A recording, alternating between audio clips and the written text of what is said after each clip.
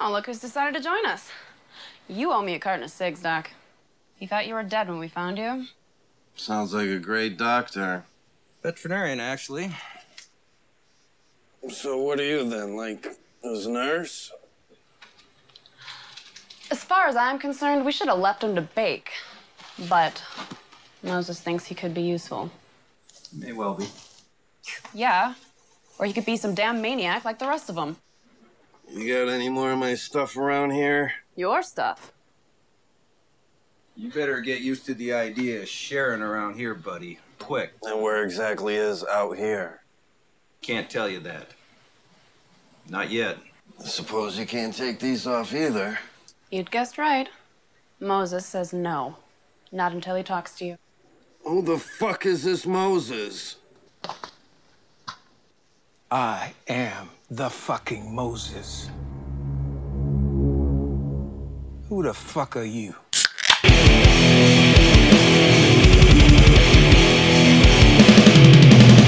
You're listening to the Buzzkill Podcast.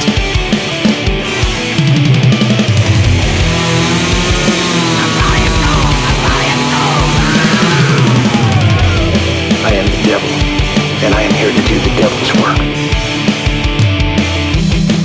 It is episode 284. Welcome back to the Buzzkill Podcast, where today we head to the year 2XXX and celebrate my birthday with some buds, some beers, and whatever the hell Johnny Gel is. In Irredeemable. You got to make everything about you all the time. I do. It's my birthday, man. Happy birthday. Thanks, bud. How you doing? We can't celebrate without people, right? And you're not people. I thought I was enough for you, but no, you're person. We need people. Apparently I was wrong. So therefore, we have the guys from the Bloody Good Film Podcast joining us for what is going to be the most momentous occasion ever on this podcast. Hi, guys. A low bar. Wow. Oh, they never set it up that high to begin with. Happy birthday, I guess. We're pretending to care about that, right? Yeah, Okay. It's fine. I saw the memo. Everybody else does. I stopped a long time ago. Says the guy that actually took me to dinner tonight, like a true friend. I poisoned you. Yeah. I mean, probably you probably gave me COVID bringing me to that fucking restaurant tonight. I took you to a place that puts the monkeypox directly into the burger. So A monkeypox burger? Those are good. Yeah, can you fucking believe that they're the CDC I think is actually saying that monkeypox now is a nationwide emergency now. Yeah. It's like 6,000 something cases right now, and I'm like, I'd rather get COVID than that. I know it's not deadly, but the gross ass rashes or boils or whatever, I can't deal with that crap. Is that what you disgusting. get? I haven't seen what that is. It's a pox. You guys remember the Bay? It's like getting You get that. chicken pox or smallpox. It sounds kind of awesome though. Yo, bro, you got the fucking pox? I don't know. If I even like see a zit coming on my arm, I'm chopping it off. I'm like, if it starts there, it's going off. The next episode, Josh is just going to be a torso. He's just sitting there, everything's cut off. I got the golden voice. I don't need arms. He doesn't edit. I don't edit. That's true. He doesn't. That's true. All you need to do is just talk into a microphone. Exactly. Well, you'd have to prop yourself up somehow. Otherwise, you'll just fall over. Oh, I can get the arms behind my back and just like prop myself towards the mic. There you go. Oh, how you guys been? Doing good. Ready to talk some shit. You're doing better until we had to watch this movie. Otherwise, it's been a pretty good week. Oh, you bite your tongue. I'm good. I'm glad they came here for the same thing I came here for. Can we just take a second to appreciate the fact that you made us watch a movie that you were involved with on your birthday on your podcast? Like, what is there a more narcissistic thing than that? Hey, this wasn't my idea, actually. This was this guy's idea. Was it? Oh, yeah, it was. I think I wanted to do Tiki Dude. I could have trust me. Trust me. You're happy we didn't do that. I could have sworn in the messages, like James was like, let's do something else with them, and you're like, no, this is star power Mike right now. Probably. No way, it's fun. We've actually been talking about wanting to do this on the show probably since we started, just because we thought it would just be funny to rip it apart and have fun with it. And probably get like 6 viewers on it. So like, congratulations. That's all we get anyway. That's actually pretty generous. I'm pretty sure we're 2 of them. I don't know. Josh's dad apparently is a listener now because he loves it when we make fun of Josh. So, hi, Josh's dad. Your son is an asshole. Oh, my dad knows I'm a disappointment. It's okay. That's why he stopped listening to my podcast and listens to you guys. I'll take it. Hi. What's up? Hi. I'm James. I'm Mike. I don't think we ever introduced ourselves, but we didn't. We got too preoccupied with the men of the hour here. We got too preoccupied. Well, you got the big names on here. Finally, you got some prestige. Yeah, why am I more nervous than usual? It's like our tongues are tied. Yeah, I feel like I have something, some sort of standard uphold here, even though we have no standards typically. I mean, I've listened to every single episode, and you sound about the same. Like, there's a little bit of disappointment. There's a little bit of like they think they're funnier than they actually are going on here. So it seems self-loathing. Yeah, it seems business as usual. I've never once in my life thought I was funny. I resent that. There you go. That wasn't fun. I'm closing my fucking lens cap now. He just proved his point. Like, everybody went completely silent after that. If you don't edit in like cricket sounds later, you're missing out.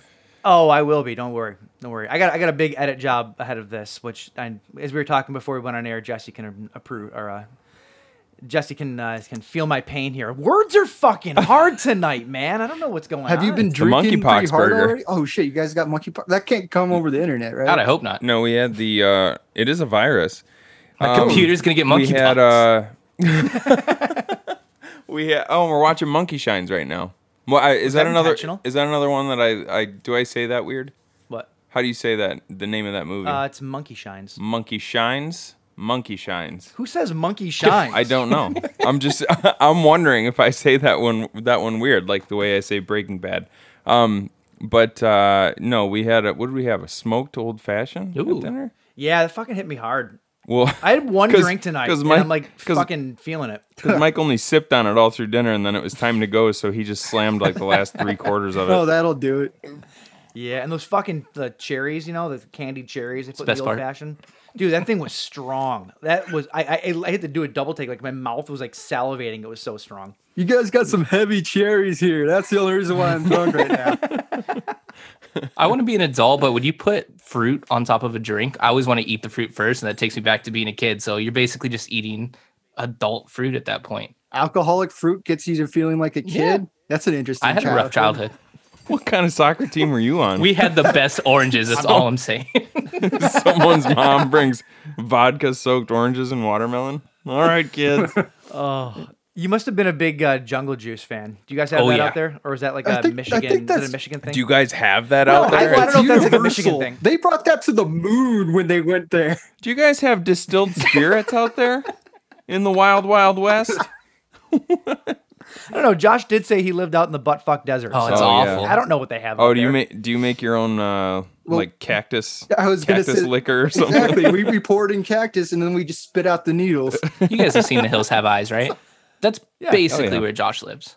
Yeah. Really? Why? Why do you live there? Why not? Was this by choice? It's cheap rent. That's the only reason why I'm here. I can afford to live here. That's a fair point. I've lived in some shit places. Right down the street from James actually was a pretty shit place. I like that apartment. I hated that apartment. Did you really? Dude, everything was broken all the time. The people would party until like 6 o'clock in the morning. Everything's broken in your house right now all the time. It is not. I'm in one of the few areas in California where we actually do have to question whether or not it's gunfire or fireworks, and or meth lab exploding. Like I'm in like that area of California. I'll say the meth lab got me, but you do realize that we live next to Detroit. It's very, very similar. Well, I say, yeah, we live true. We live next to Detroit. We live 20 miles outside. Yeah, we live next to LA, but it's not technically next to LA, but it's not technically the same thing. I work next to Detroit. How about that? There you go. Yeah. Actually, sometimes you work in Detroit. Sometimes I do. Like when he's working the red lights? Not with that beard. You're not getting any business. No, it's good. Oh, that is trashy. It's bringing it all in, man. You need to dye your mustache black. Yeah, I do. I'm noticing it now more in the camera that you can barely see. It just looks like I have a really shitty chin strap going. Yeah, I thought you were going for the neck. I thought it was a chin strap. No, it's there. Trust me, the mustache is just as well. It's not as thick as this, but it's thick. It's just blonde. I never noticed how bad it was. Thick and blonde. That's how I like them. Hey man. I never claimed that I was going to be winning any fashion contests here. It's just pure laziness. So anyway, what have you guys been up to? Not a whole lot right now. Just like driving back and forth to work. My life's pretty fucking boring. Where do you work? I work for this place called Accent Care, which I probably they won't listen to this. It's just like health shit. Like I'm just like we can bleep it out. I'm just like this guy works for us. This guy's a dumbass. But no, they're not gonna listen to this. Like it's just like healthcare and hospice care. But I don't actually help any old people. I just take their money and just murder them. I don't talk to them. I don't like if they were to call me on the phone, I would hang up immediately. I'm just dealing with their cash. So it's not like California's got the death with dignity law, doesn't it? Are you in there doing the the euthanasia and stuff? Josh is the angel of death. You would think they'd lower the qualifications on giving that. Like, you don't really need to be that good with medicine. Yeah, to kill there's somebody. no skills involved. Just mix a bunch of stuff and give it to them. Right? Wait, that's actually a thing in California? Like, that's legal? I'm not 100%. I know there are some states, but they're very few. I'd assume because we're so liberal out here that we allow it. Like, I'm all for it. But it's never come up on like when I'm looking through like the files or whatever, like, oh, this guy was just euthanized. So it's not coming up in my work, but it could be happening. Maybe you're just looking for the wrong thing. Maybe it says, this guy just died with dignity. And you think like, oh, that's nice. But it turns out he just drank a cocktail of lion, whatever the hell they put in it. It's funny because Dr. Dr. Kevorkian is. Yeah, I know. He did the Dr. acid bath album. I don't know. It's from a while ago. I don't know. Did you know that fucking Al Pacino starred as Jack Kevorkian in a movie? Yeah, it was a made-for-TV movie, wasn't it? I had no fucking idea. And like Scorsese made it or something like that. Or some big director. Really? I had no idea that was a thing. Yeah. Dr. Kevorkian used to flyer down at the end of my parents' street at the big Memorial Day parade every year. He would go by with flyers about how they should legalize like self-assisted suicide or assisted suicide and all that stuff. Hey kid, tell your grandma to come talk to me. Yeah, it turns out I grew up in a kind of a weird place. That is weird. Fucking Dr. Kevorkian walking the streets. Whew, that's spooky. Yeah. The real angel of death. I remember my dad had a pretty lengthy conversation with him too. It was just like shooting the shit with him, like down at the fucking USA parade. Just killing time with him. No, what's the age limit on this euthanasia stuff? Because my son is a huge disappointment. Well, they just banned abortion, so not that young. He's 300 months old. Are you trying to put the youth back in euthanasia? Oh, it's a great tagline. Oh, we've got to bring this in. putting put that on your next movie. Euthanasia. Make killing kids fun again. Oh, yes. Wow. There's something to this. I don't know if this is a business I want in on the ground floor for, so I'll let you take it. Oh no, you're in. You're part of that think tank, my friend. Buckle in, man. Ride the wave. I'm just washing my hands, clicking out of the screen. Well, James, speaking of correcting the youth of America. Hey, nice. Is that what you call abortion? Correcting the youth? My God. Let's get into some otherwise. Let's get into some corrections from last week. Stupid! You're so stupid! All right, guys, I do have a couple corrections from us last week. Apparently, in Bram Stoker's Dracula, the identity of the brides is never actually revealed. Have either of you guys read Dracula? Yeah, Josh, you're the big reader. So is that the case though? Everything that I found, the brides, they're just kind of there. They were just kind of there, but you were trying to make it like an origin story for Dracula with the brides making him a part of that, and like he was the original vampire. Vampirism comes from Dracula. It's an awful book, though. It's a terrible book. If that's the case, then though, in a way, he did sire them. We just don't know when or how or if it was direct. Yeah. But in a weird kind of way, he had to have because it was part of his lineage. Didn't we say though? I can't remember. I didn't get that far into the episode, but were we saying that it could be more of a reimagining? Where they sire him, or no? You were trying to convince me that Justin Long is Dracula, and that this is how he became. I'm saying, Dracula. I'm saying, like, what if it's a reimagining, and instead of him siring the three brides, they sire him? Yeah, but he's the big name there, so it's like I guess he's like, I'm the man, Dracula here. You women vampires with all your experience sucking blood, bow down before me. I don't see that working. But if they were going to rework the origin story, maybe they would rework the whole, like, you know, they let him pretend like he's the patriarch, like he's the big stuff, but really behind the scenes, they're pulling all the strings.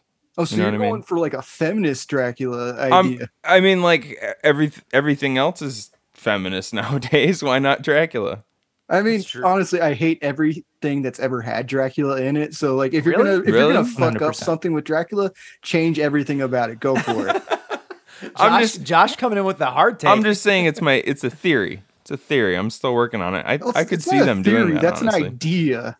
Well, whatever. I'm okay. Now this is semantics. You get what I mean. It's Josh, you're welcome here anytime if you want to just shit him through the ringer. That's great. Shit him through the ringer. Shit him through. If you just wait until we get to Czar, and then we will shit you through the ringer. All right. Speaking of vampires, yes, Ron Perlman does play a vampire in Blade 2. He's part of like the vampire hit squad that teams up with Blade. I haven't seen that movie in fucking forever, but yes, he is a vampire in it. And it's Del Toro's first movie. Come on, his first one of Del Toro's few good movies. Don't start Josh with Del Toro. He doesn't get it. You know what? You're no longer invited to be on the show all the time. You're talking about a god over here. Bruce Campbell is 64 years old. We thought he was in his 60s. He absolutely is. I don't blame him for not wanting to throw himself through cadavers, buttholes, and stuff anymore. Listen, he's done with it. After watching Fred Williamson dive across the hood of a truck, hey man, there's no excuses. Oh, we had a stunt double. That didn't look awkward at all. We had a stunt double for him on the set. He refused we'll get to use one. We'll get to it. Continue with the correction. That's all I got. That's okay, it. Cool. That's it. We're through it. All right. Well, what are we talking about today? Is that what we're getting to next? That's where we're at. I still can't remember when we do the trailer trash thing. You add one thing, and 6 years of podcasting goes right out the fucking window. Well, yeah, because I get used to a routine, and then you add a thing, throw a curveball at me. This is how I'm cooling down our beers with frozen strawberries. Oh, that's smart. I forgot to buy ice today. Dude, we gotta put the strawberries in the beer. Oh, that would actually work. If you had the right kind of beer, that'd probably work. We most certainly do. We do. So because it is Michael's birthday tonight, it's a party. And this is an exercise in narcissism, like Josh mentioned earlier, we are watching a movie that Mike had a hand in making called Zombie Apocalypse. Apocalypse. That one you did say weird. Zombie Apocalypse Redemption. What are they redeeming? Themselves from the first zombie apocalypse, which also sucked. Yeah, so, oops, spoilers, sorry. And to go along with that, this doesn't have anything to do with zombies.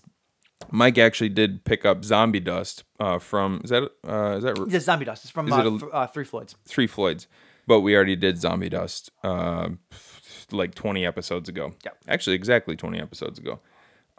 So we went with a birthday drink instead. So from Rogue, this is Pineapple Party Punch. It's a party, boys. It looks delicious. I mean, who doesn't like tiki dudes? And oh god, that would have been perfect for tiki that would have dude. been. See, it's here, James, in spirit. Yeah, okay. It's here in spirit. I don't, and also Tiki Dude was too because he. You guys have no idea what we keep talking about. Tiki Dude was the high school movie that I made when I had a film production class in high school, and it's a thing of it's an exercise in. Shit. It makes Zombie Apocalypse Redemption look like $1 million, like Citizen Kane. It's fucking terrible, but it's so fun to watch. I took one of those film production classes in high school, and like the teachers didn't really do shit. Like my group was the only one that produced anything the entire time, and everybody got the same grade as us. We didn't get to do any fucking movies. We did we did a short of, we had to use like existing properties. So we did Bill and Ted versus the Crocodile Hunter, and It was abysmal. It was one of the worst things you could ever. It was like 10 minutes of a chase sequence that was boring as fuck. Like you just edited footage from both movies together? No, we had to play the part, and you would think me. Wait, who are you? you would think I'd be Keanu Reeves. No, I'm thinking you're we had, oh yeah, totally. We had my balding redheaded friend got to play Keanu Reeves, and I'm the perfect Ted Theodore Logan, and I ended up being fucking Bill. I was really hoping that you were just the crocodile. Like that's what I was hoping. You know what? It was called, we had a crocodile hunter. We had no crocodile. It was that bad. The quality is astounding. No, when we made it, we were lucky because it was I graduated in 03. So from 02 and 01 was the transition period that the school was going from analog to digital. None of the fucking teachers knew how to use any of the digital stuff. So we had all this brand new equipment coming in, all the computers, Adobe Premiere and all that stuff, and no one knew how to use the equipment. So I basically had 2 years of running around the school for 2 periods throughout the entire school year, where we were just teaching ourselves how to use this digital equipment and then teaching the teachers so that they could then teach a class.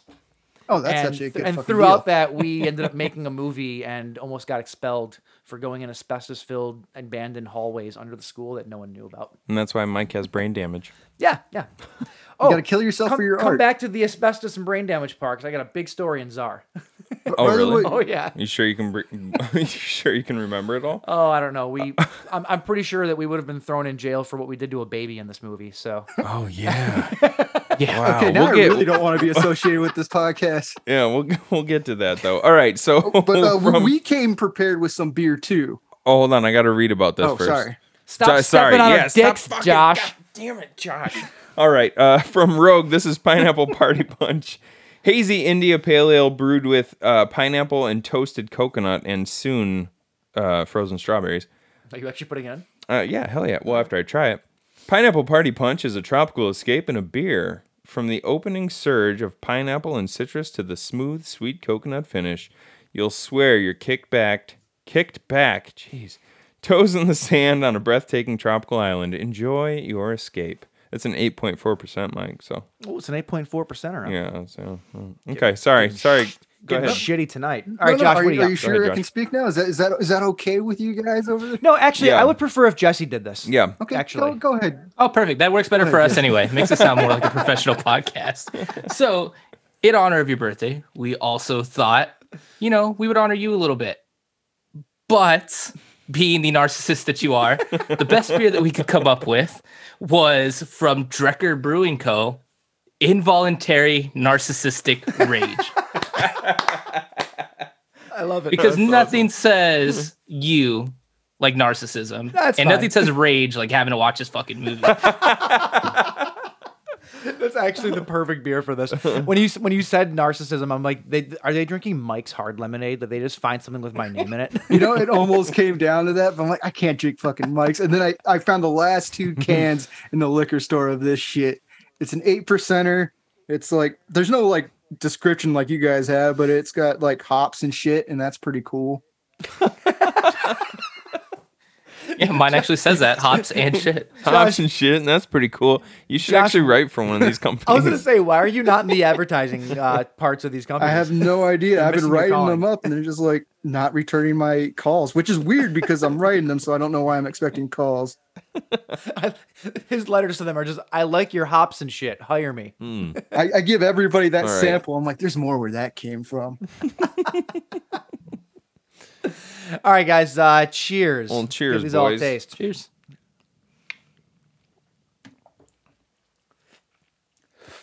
Okay, I have a thought about this. I don't know what you're thinking.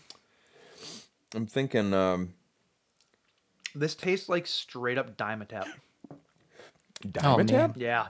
Like this has such a fake fruit flavor to it.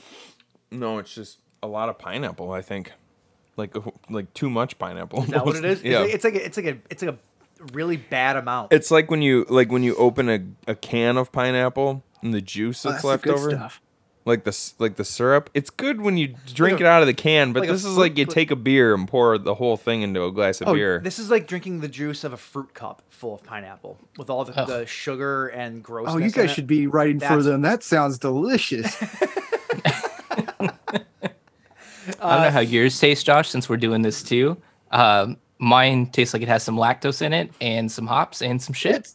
It's a little sweet. Yeah, it does say it's a lactose beer or something like lactose double IPA, which I don't know what the fuck that is. I've never heard of lactose double IPA. Well, it's not. It's not vegan. We know that for sure. I just want to add in Ron. What's his name? Ron from Howard. There we go. The Ron Howard voiceover from Arrested Development. It's like, and this is the day that Josh found out he was lactose intolerant. That's why I've been shitting myself.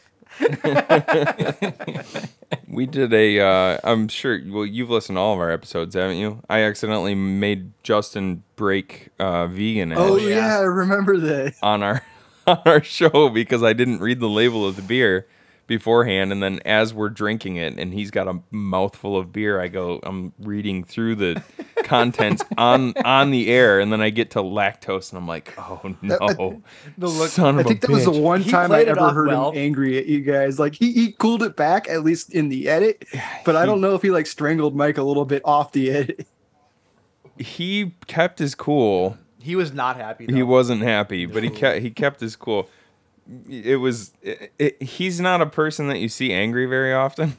No. So when it happens, it's really kind of weird and freaky to be around. No, the architect is like literally one of like the nicest human beings you'll ever meet. So if you actually like are successful in making him mad about something, it's like just a shit destroyer. Like your day is ruined because you know you fucked up bad. Shit destroyer.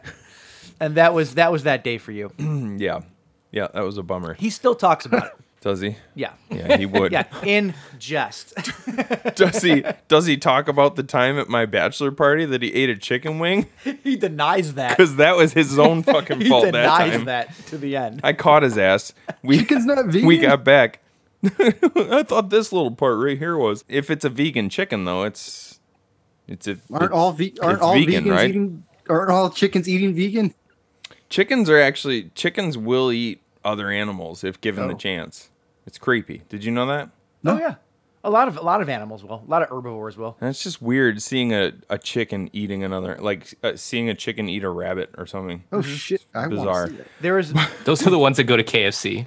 I love the videos of like the farmers that don't give a shit that are like feeding their pigs like leftover bacon from the morning, and it's just like it's there's just something about that is both cute and wrong all at the same time. Dude, there was some kind of I don't know if it was New York Times or something, the Washington Post the other day, but I only read the headline. I didn't bother with reading the article, but they were saying like words are hard. They were saying that the time for cannibalism might be getting close. Like it might be time to start considering eating our dead. Well, honestly, because they're already pushing eating bugs. Hey, people already so why not eat dead people too, right? In India, it's a lot more common. Well, in fairness. you guys Eating saw the people? article about the guy who like had his leg amputated, and he and his friends barbecued it up and made tacos from it.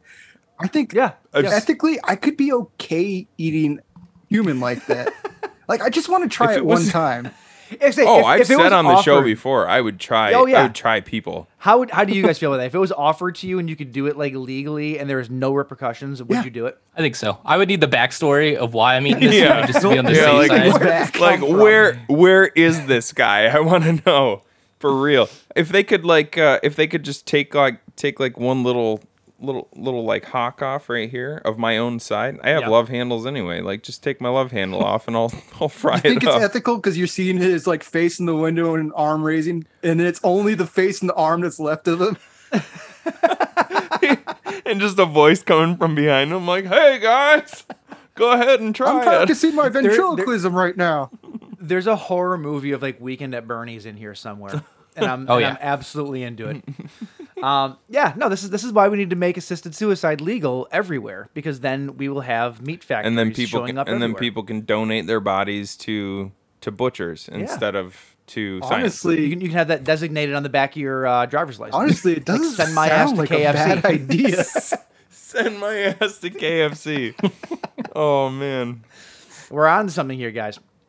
All right, so. Yes. The incentive to signing up to have your ass sent to KFC would be right before you die. They tell you what the secret recipe is. Oh. And then you have that just for a minute, just before you die. I would really quick call somebody and tell them, put those motherfuckers out of business. What are we watching? We already said that. Did we talk about that already? I don't Zombie know. apocalypse I don't know what the fuck's going redemption. Why is our episode called Irredeemable today? You'll find out. But first, we're going to do Trailer Trashed.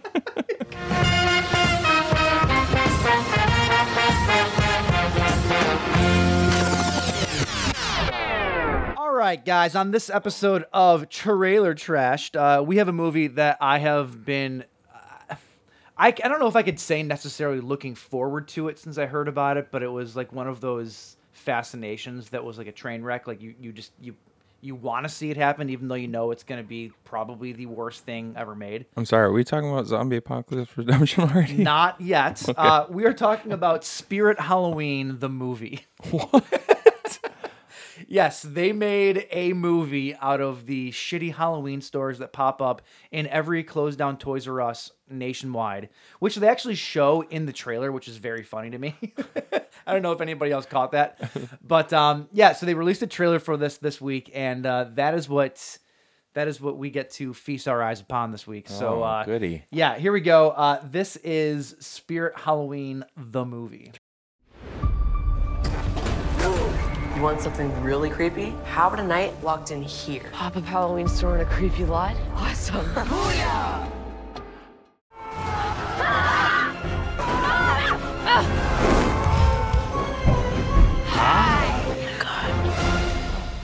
So that's a thing. Honestly, it looks like it could be good gateway horror. You know, like you show it to a kid who wants to get into horror movies. It's probably like like Goosebumps or something. Yeah, like the old that was my Goosebumps. first impression. Right. Yeah, it looks like a high quality Goosebumps episode. The one that what struck me about the trailer is the score is really good. It sounds like some what's his fuck from Tim Burton, Danny Elfman. Danny Elfman type. Are you sure it's not?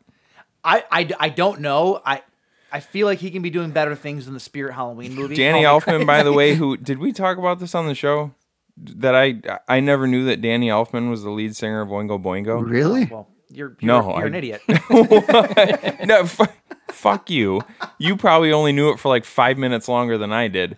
But yeah, are you sure that's not Danny Elfman? Because it did sound like it could be. If it's not Danny Elfman, whoever they hired to do it, they were like, make a Danny Elfman style score. We can't afford Danny Elfman, but we need you to make a Danny Elfman score. I mean, this is a movie funded by a store that's open for 2 months out of the year. I don't think they're getting Danny Elfman, but they're getting a guy that's heard Danny Elfman a few times. They got Fanny Elkman. That's who they got. That was clever. Maybe they got the saxophone player from Oingo Boingo.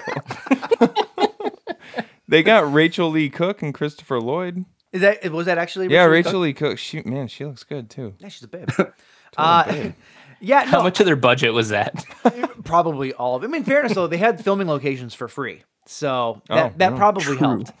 But yeah, like I said before it started. What's it saying? The hollowed out husk of your childhood, or something like that. I do love that they actually filmed though in an old Toys R Us. Like that is absolutely awesome. the front of an old Toys R Us building. Yeah, that's really cool. The movie looks, dare I say, charming in like a weird little kid kind of way. Like it looks. Dare you? It does look like a Goosebumps, old Goosebumps episode. That just like, oh, it's the haunted Halloween store. You know, like it looks very much like that. And I think kids will actually probably like this movie. No, I actually think I thought it looked pretty fun. To be honest, like that might be one like maybe not right now when she's 7, not right now when he's 10, but like maybe when my kids are my kids are a little bit older, that might be like a good jumping off point. I thought you might want to wait till your kids are a little younger for this one. You think so? This looks like something for 6-year-olds. Well, I don't. It depends on the 6-year-old, I guess. I mean, I do have a friend that, or actually Jesse and I have a friend that has a kid that started watching it at like 3 years old, and that's like their favorite movie. Tell them to read the book and then get back to me. Okay, not to get on like a specifically like the last chapter and a half. Well, I don't think they'll understand what's going on. Not to get on a side tangent here, but I listened to the Kingcast, right? It's a podcast all about Stephen King and stuff. Stop that. What? You're reading all the books right now, and you're listening to people talk about the books before you. It's going to be years before. But you're letting other people's opinions affect your opinion before you even read the books. So many people that come on that show, They talk about how they started reading Stephen King when they were like 7, 8 years old and reading like these really adult, crazy like books. And I'm just like, who does like the parents wouldn't let them see the movies, but they would let them read the books. And it's like, you do realize the books are 10 times worse than the fucking movies. I mean, my like, first book was The Shining, and that's where I learned the word cunt at age 12. Exactly. This is my point. I read the dark half when I was I think I got about halfway through the dark half, so I probably didn't reach the dark part when I was probably 12 or 13. That was actually a clever joke, by the way. Huh? It was completely unintentional. Almost. Oh, I thought you were talking like you never got to the dark half of the book. No, that's what I was trying to do, but I didn't think it was that funny. But yeah, I and then me and Greg used to watch the original miniseries, which really wasn't that crazy. Back then it was scary though. Yeah. Like, nowadays you go back and you rewatch it and it's fun. Yeah. It has a strong first half of a movie. So does the new one. Both of them have a strong first half, and then they stumble hard when they get to the adults. See, didn't I like the second half of the new movie better? I think you did. I think I remember that was bizarre posting angrily about that too. before you actually knew us, when you were just an asshole fan. Yeah. Now he's here being an asshole live and in person. He's so excited. Also, it was very, very weird for me to just call you a fan, and I never want to do that ever again. Yeah, that was it felt really weird, you know, really uncomfortable. Josh was a stan. He used to tell me about you guys all the time. That's like when you accidentally call somebody in like your family like babe because you're saying something that like you would say to like your significant other, you know? Yeah, and you just like come up to your cousin, Like, hey sorry, babe, is that what Your you're ass saying? looks really nice in that, babe. Like, I don't think it was the fact that you called your mom babe. It was the fact that you said her ass looked hot. No, it was your mom. It was your mom. Well, her ass does look hot usually. Go back to bad parenting for a second. I have a 2-year-old daughter, and I'm sitting there watching her, until her mom gets home. And a lot of times I'll watch the movies that me and Josh do for the podcast while she's in the room just hanging out playing with her blocks. I made my daughter watch this fucking piece of shit movie, and that might be the worst thing I could ever do to my daughter because she was just sitting there. I'm super into it for some reason. I was like, no, stop watching it. Hold on. Does anybody have the number to CPS in California? I want to call it on myself now. After really thinking about it and having time to mull it over, that was a mistake. Yeah, hi, I'm a monster. I need you to come get my kid. I exposed her to Johnny Gel. Oh, that's reason enough. Sir, what's the problem? You tell them the movie on Tubi, and they come back in an hour and 37 minutes, which is way too fucking long, by the way. And they're like, "All right, sir, it's we're gonna need you to come quietly." Oh, you should see what we cut out of the movie. I was expecting like a breezy 90. I'm sure the good parts. This episode's like it's start to finish about the movie. It doesn't even matter at this point. You guys are swell. All right. So trailer trash. Anyway, yeah, it looks kind of fun. Yeah, I think it'll be fun. I'm gonna keep saying fun until I move on from this. So let's move on. Let's just put it that way. It has its place, I think. It'll be fun for a 7-year-old, not a 10-year-old. Yeah. Or a 37-year-old. Did you just turn 37? I did. Yeah, so fun for all. I'm an old man. All right, anyway, that's what we're drinking. That's what we're talking about. That was trailer trashed. Mike's old as shit. Let's get into the bleed feed.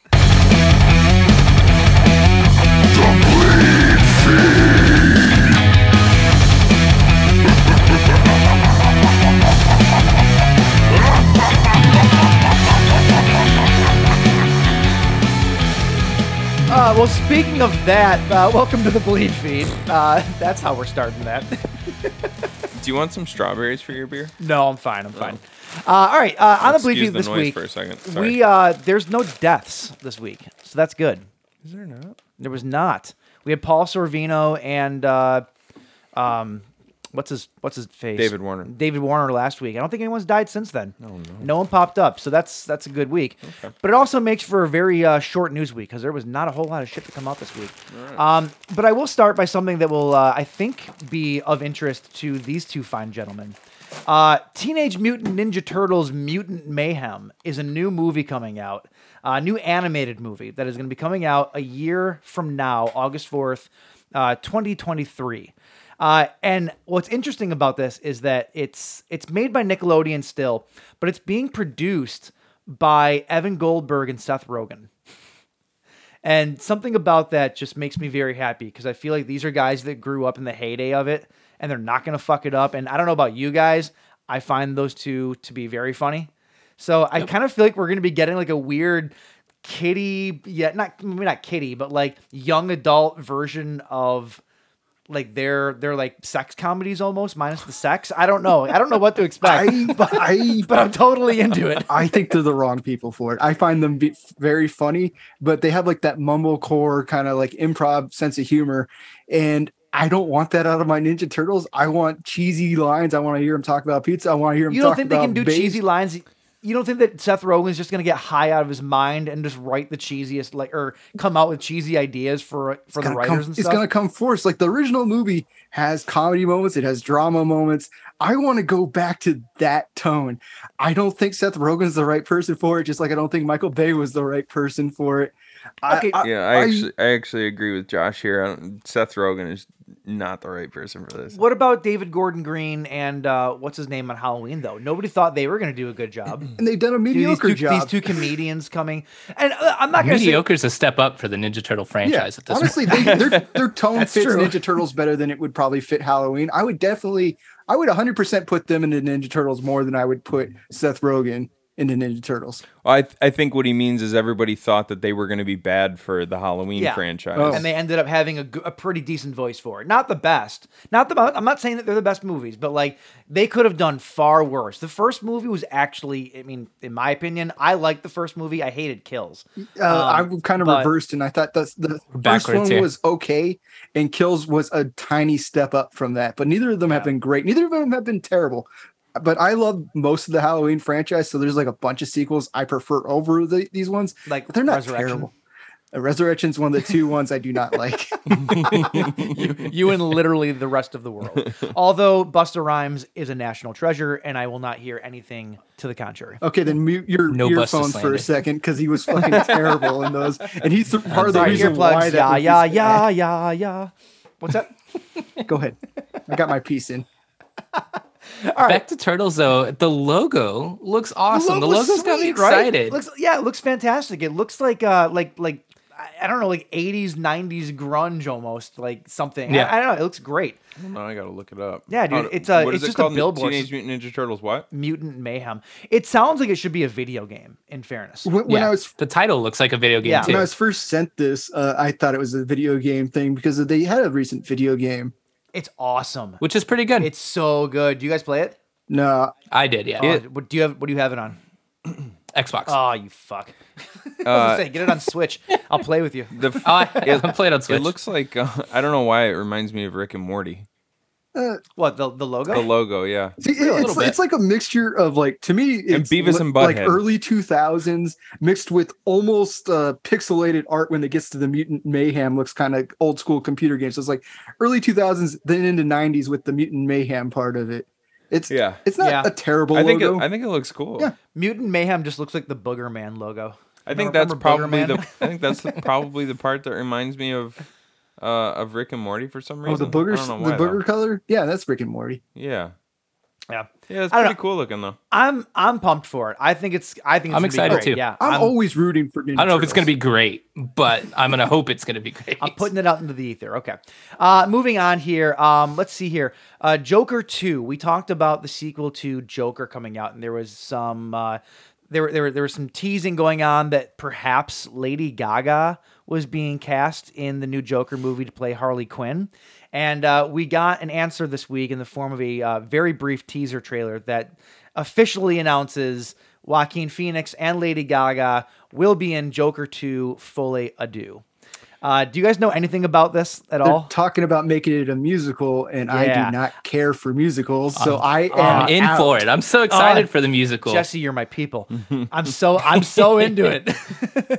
To me, it seems like it's just crazy enough that it would work. Exactly. You know what I mean? Yep. Exactly. Because I still have to send you this video, but like there's a video of a guy breaking down all of the first Joker movie and how he thinks that pretty much every moment of him being Joker, like the hero to the people, the hero to the outcast. Everything that you see in the movie is basically just one big delusion, right? Yeah. I mean, it explodes back and forth between delusion and reality, and it probably is mostly delusion, so that makes sense. Yeah. We had talked about this before. It's a really interesting breakdown. I'll send it to all you guys. Yeah. But this idea, like Folie à Deux, and you guys know what the shared psychosis of like what the actual Folie à Deux is.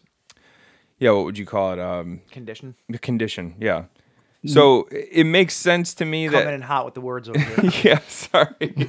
I think it's if that's the direction they're going to take it, I think it's cool. Like this idea that both of them are kind of going nuts together at the same time, and so her scenes are probably going to be the musical scenes because that's her talent. So that's her delusions. Exactly, and he'll be involved. Can do it, dude. Joaquin's got the voice. Yeah. To put it back, Joaquin. Yeah, and so I think it'll be like it'll be two people. It'll be two people kind of merging their psychosis into one big, massive psycho fuckery, and I think it will be. I think it'll be massive psycho fuckery. That is the best tagline for that movie. I think it'll be pretty interesting. Honestly, I'm kind of over Lady Gaga right now. Like I'm sick of her.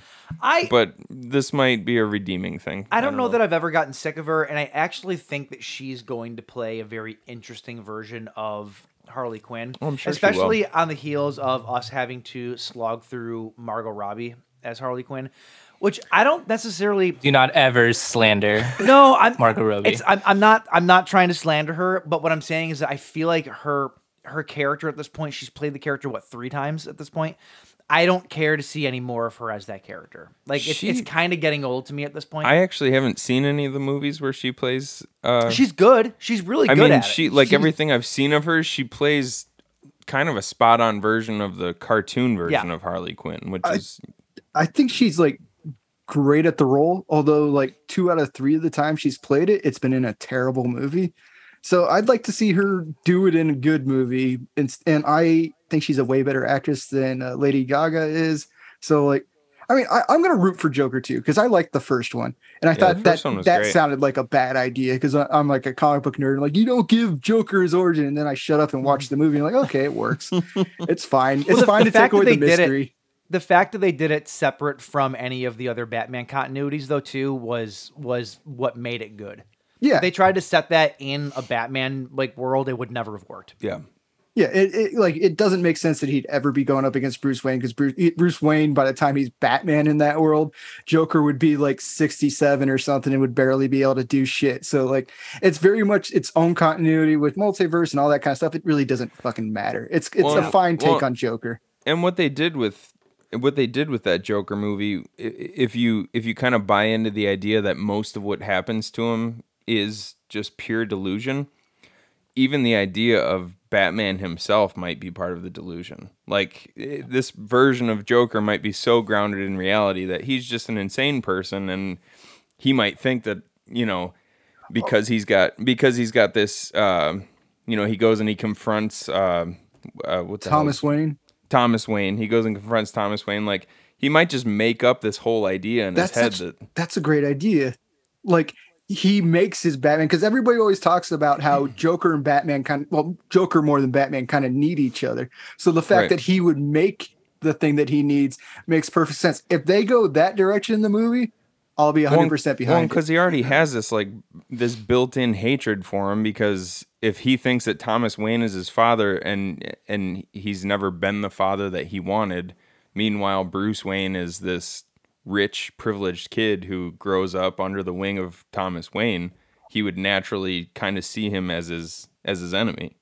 That's actually a good idea. If they follow your notes, like, WB better be fucking listening.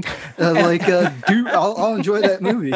And that's a really rational way to approach it in a movie that is, for all intents and purposes, pretty irrational. You know what I'm saying? Like, it actually, that does make sense. Not to get off of this, but being that we are talking to you guys, and you guys do primarily run an action and horror movie podcast. Did you guys hear the news about... Wait, they run a what? an action and horror podcast. Yeah, I didn't know what you were talking about without the accent. How do you guys feel about the news of WB canceling the Batwoman movie? Or the It was the movie? Batgirl movie. Two completely different characters. Yeah, You're sorry. God, get it together, Mike. That's how we feel about it. I'm actually a big fan of Batgirl. I've read Gail Simone's run on it. It's one of the better DC runs of comics ever. And so I'm disappointed. I wanted to see what they could do with the character. It's pretty much finished minus like some editing is basically what I heard. Just fucking release it. Everybody wants it. Plus, didn't they add like 30 million to the budget? It was 20 million. It was 70 million originally, and they boosted it up into 90 million. Yeah. I know that, like, I actually didn't realize. I knew that Michael Keaton was coming back as Batman for the Flash movie. I had no idea that he had anything to do, though, with the Batgirl movie. I didn't realize that was another part of that, like, shared universe. I'm guessing they were going to do like when Flash appeared in Batman v Superman for like a couple seconds. I'm guessing it was going to be like a Flashpoint, like hallucination or like vision or something like that. And that would be all the Keaton you got. I doubt it was going to be a substantial amount of Keaton because it still has J.K. Simmons as Gordon. So it's still grounded in the Ben Affleck Batman universe. Yeah. But also, wasn't it supposed to be Brendan Fraser's big return too? Yeah. I think that honestly, I feel worse for him than anybody else. I feel bad for the actress. I forget her name. Leslie Grace. Yeah. I feel bad for her because this could have been a huge breakout role for her She's too. Gonna be fine though. She will be. She young, will be. beautiful, talented. She'll be just fine. But the point is though, like I'm sure she was looking more so. Everybody else has established names. She's like right on that cusp, of being a breakout star, and this could have done it for her. So this is probably the worst for her overall. Definitely. But secondly, this could have been Brendan Fraser's like return to any kind of prominence. Yeah. He's been blacklisted for whatever reason Was he blacklisted? Like 10 It years. wasn't just blacklisted. I thought it was. Well, people he throw was that term around. It's probably not the right term, but like he's been kind of gone though. Like no one's cast him. He's been not for lack of trying too, because I've seen interviews with him. It's not that he doesn't want to act. He just has not been cast and stuff. He's got the Oscar coming up though with The Whale, so I think he'll be in prominence here pretty soon. Think so?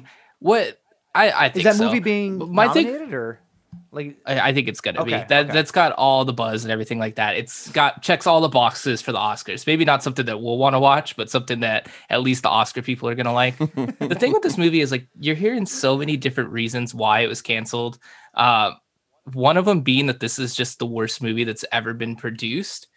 And They released if that's Aquaman. really the Come on. case, if it's really a case, a studio that gave us Aquaman, that this movie was so bad that they did not want to stain HBO Max, like it wasn't even a movie that was coming to theaters. It was going straight to their streaming service. Like if your movie is that bad that you have to pull it, it just makes me want to see it. Like how bad could something like this be? But there's some other weird stuff going on though with that whole HBO Max Warner Brothers thing though, because they pulled the Witches remake from HBO Max too, and that movie, which is also awful. Yeah, that movie had decent. I heard decent reviews at least about it. Like I don't think it's so awful they're gonna pull it from a streaming service. I mean, Everything with fucking this Zombie Apocalypse Redemption is on Tubi. Well, They pulled that shit. What I heard was that they essentially rather than because they anticipated that Batgirl was going to underperform, so basically what they can do now is write it off as a tax write off, $100 million tax write off. I had a thought. And who's the new CEO of HBO?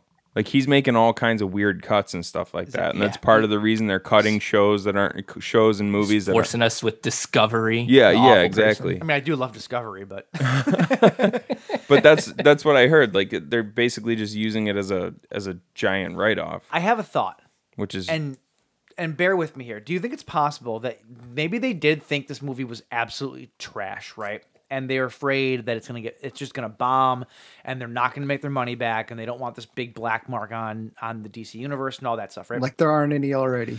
So, well, fair. But what if they cancel it, right? And then it gets all of this buzz for being the canceled movie, and everyone's like, it can't possibly be that bad. It can't possibly be this and that. And then just for them to then finally be like, all right, fine, guys, we'll release it in like a year's time. And then all of those people that said it can't be that bad, they're not going to write about it anymore that it's that bad because they don't want to put their foot in their mouth. So could this be some weird roundabout way to get better press for a movie they know is shit by basically forcing the media's hand? It's possible, but I don't see that happening. I don't think they're that smart. I'm honestly hoping for like a Roger Corman's Fantastic Four thing and just have it get completely leaked. Yeah. Oh, I hope so. I hope so. And then make a sweet. Did you see Doomed, the documentary? No. Oh, dude, it's so good. You, of all people, you're into comics. You need to see it. Oh, I actually love that. That's the best Fantastic Four movie. Great. So. It's the best. It's the best thing that has ever been put on screen. It's all practical, isn't it? It looks fantastic too. Doomed though. It's a great documentary, dude. Look it up. I'll look it up for sure. Somebody said that to Chris Jordan. Like, what if it's on Facebook? Like, oh, what if this is just basically a way of drumming up some extra attention, so that way they can eventually just go, oh yeah, we'll release it and blah blah blah. And he said, I have a hard time believing, especially with all the cuts that the new CEO is making. I have a hard time believing that they would make themselves look like such villains by like completely throwing this movie in the trash bin that has these prominent actors coming back for, Brendan Fraser, Michael Keaton, and then a young actress of color playing a superhero lead. Like he said, I just don't think that they would make themselves Halle Berry did it first. No, Halle Berry did Catwoman. they just wouldn't make themselves look like that kind of villain just to drum up a little bit of attention. Says the guy that thinks that they intentionally made a shitty Munsters trailer to drum up business. Oh yeah, that was. Oh, I said the same thing. That was me. Wait, are you saying that I'm saying this? You said that you were. I know, but I'm telling you that this. I'm telling you that this is what Chris Jordan said. I'm just saying. Not me. I'm just saying. Yeah, that go was fuck yourself. One more thing on was that you that posted that he's referencing on Do You Love Horror?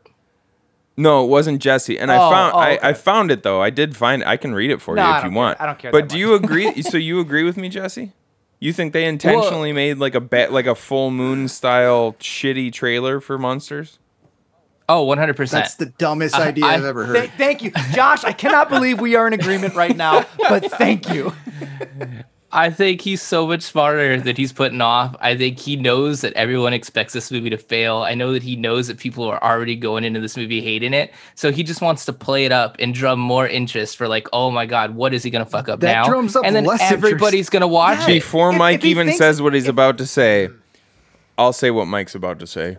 He doesn't get cut in the trailer. He has no control in what happens in the trailers. If you're afraid the movie is going to get ripped to shreds because you think everybody's going to hate it, the best foot forward is to put out a fucking trailer that shows that it's not shit. Absolutely not. That's the best foot forward. Not if you're Rob Zombie, dude. Everyone that's shitting on this movie is going to watch it. He's trolling people. Now I'm going to say it. He has no control over that whatsoever. No, he doesn't. Yes, he does. No, he doesn't. Yes, he does.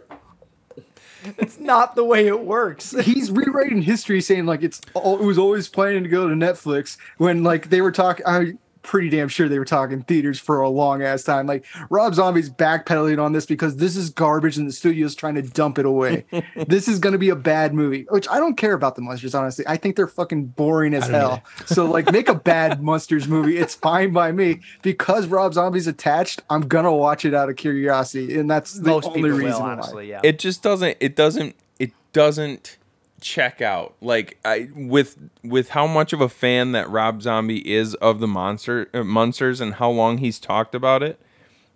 It's because I just can't see him making a terrible movie. I mean, it's gonna be corny. It's gonna be corny like the original Monsters because the original Monsters was corny, and he wants to recapture that. It's not. I just can't see him making as bad of a movie as what it looks like in that trailer, though. Maybe it's just me not wanting to believe it. It's because he has too much reverence for the source material and he's trying to recreate that feel. And that's not Rob Zombie's style. So he's taking himself outside of his element. And this is what you get when you're doing a Rob Zombie trying to conform to an older element, which is already way the fuck outdated. And it's not the 70s style that he loves to ape. It's some weird 40s, 50s style instead. So like it's Rob Zombie trying too hard to do a Monsters movie right because everybody's like he's just going to make a trailer trash Monsters. No, he tried to do it right, and because he tried to do it right, he fucked the fuck up. And guess what? He probably should have made a trailer trash Monsters. Yes. I'd be more interested. All right, James. What's on that note? What's new on Blue? Well, speaking of trailer trash, actually, hold on. Buying time. What's Tammy doing these days? Okay. A few years ago, Criterion finally put out an official DVD Blu-ray release of George A. Romero's Night of the Living Dead, which included a 4K restoration. We've now learned via Amazon that a 4K Ultra HD upgrade for that same Criterion release is on the schedule and is set to arrive on October 4th. Okay. So it's just 4K Night of the Living Dead. That does not need it. It doesn't sound like I got into an argument. I'm part of this a Scream Factory Facebook page, right? And everyone always freaks out like as soon as like 4K like releases get announced. Everyone's selling off their old shit. Like everyone's selling off their big Halloween sets right now for like dirt cheap because Really? Sorry, yeah. No. I'm I saying if they're selling them off, I'll scoop one up. Dude, people are dumping them for like $150, $125 right now for that big 15-disc set. It's insane, and they're doing it. Selling for like $400 a year ago, and they're doing it because all these 4K versions are coming out. And I started a conversation. I was like, "Am I the only one that even though I know technically it's better, I know that it is actually better to my eye." Most 4K movies don't look a fuck difference than Blu-rays. Like, I'm sorry.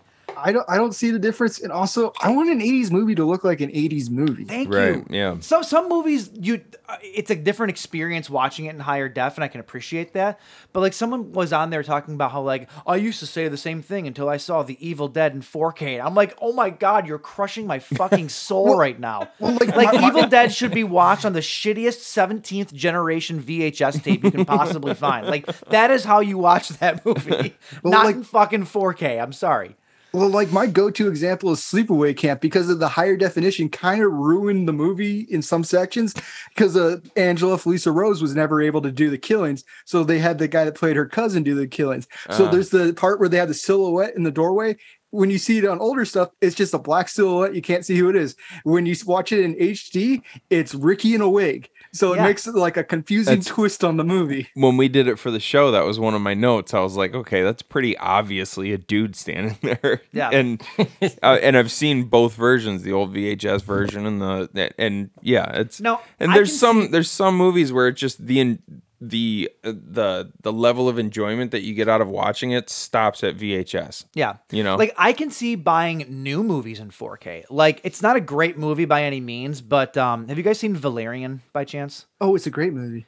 It's not my favorite movie, but it is a gorgeous. I didn't say it was my favorite movie, but it's a great movie. But my point is, it's gorgeous though, right? Like a movie like that in 4K is beautiful to watch. I'm not going to sit here and say that it's a completely different experience to watch it in 4K over Blu-ray, but I can see maybe that kind of movie somebody wanting with like all the crazy bells and whistles and everything else. I mean, I want it to look as close to having Imogen Poots in my room as possible. So yes, fair. I want it in as great a definition as possible. Absolutely fair. But like you said, Josh, the older 80s movies, all these movies that are getting remastered, you don't fucking need it. Yeah. Not to mention, those movies were made because they knew you couldn't, like special effects wise, you're not going to see this wire. You're not going to see this like frayed edge. You're not like they knew you weren't going to see that stuff. Right. Putting that stuff in the highest def possible now it kind of ruins the immersion mystique of it all. You know, like I don't know. I'm not a fan. Sorry, continue.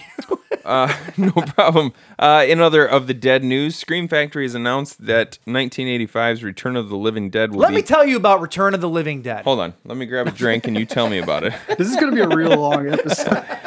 We'll be coming to 4K Ultra HD on October 18th in a brand new collector's edition. A standard edition is available for pre-order right now on Scream Factory's website, and also a deluxe edition, which is limited to just 1,000 units and will include a poster and enamel pin set from Gutter Garbs.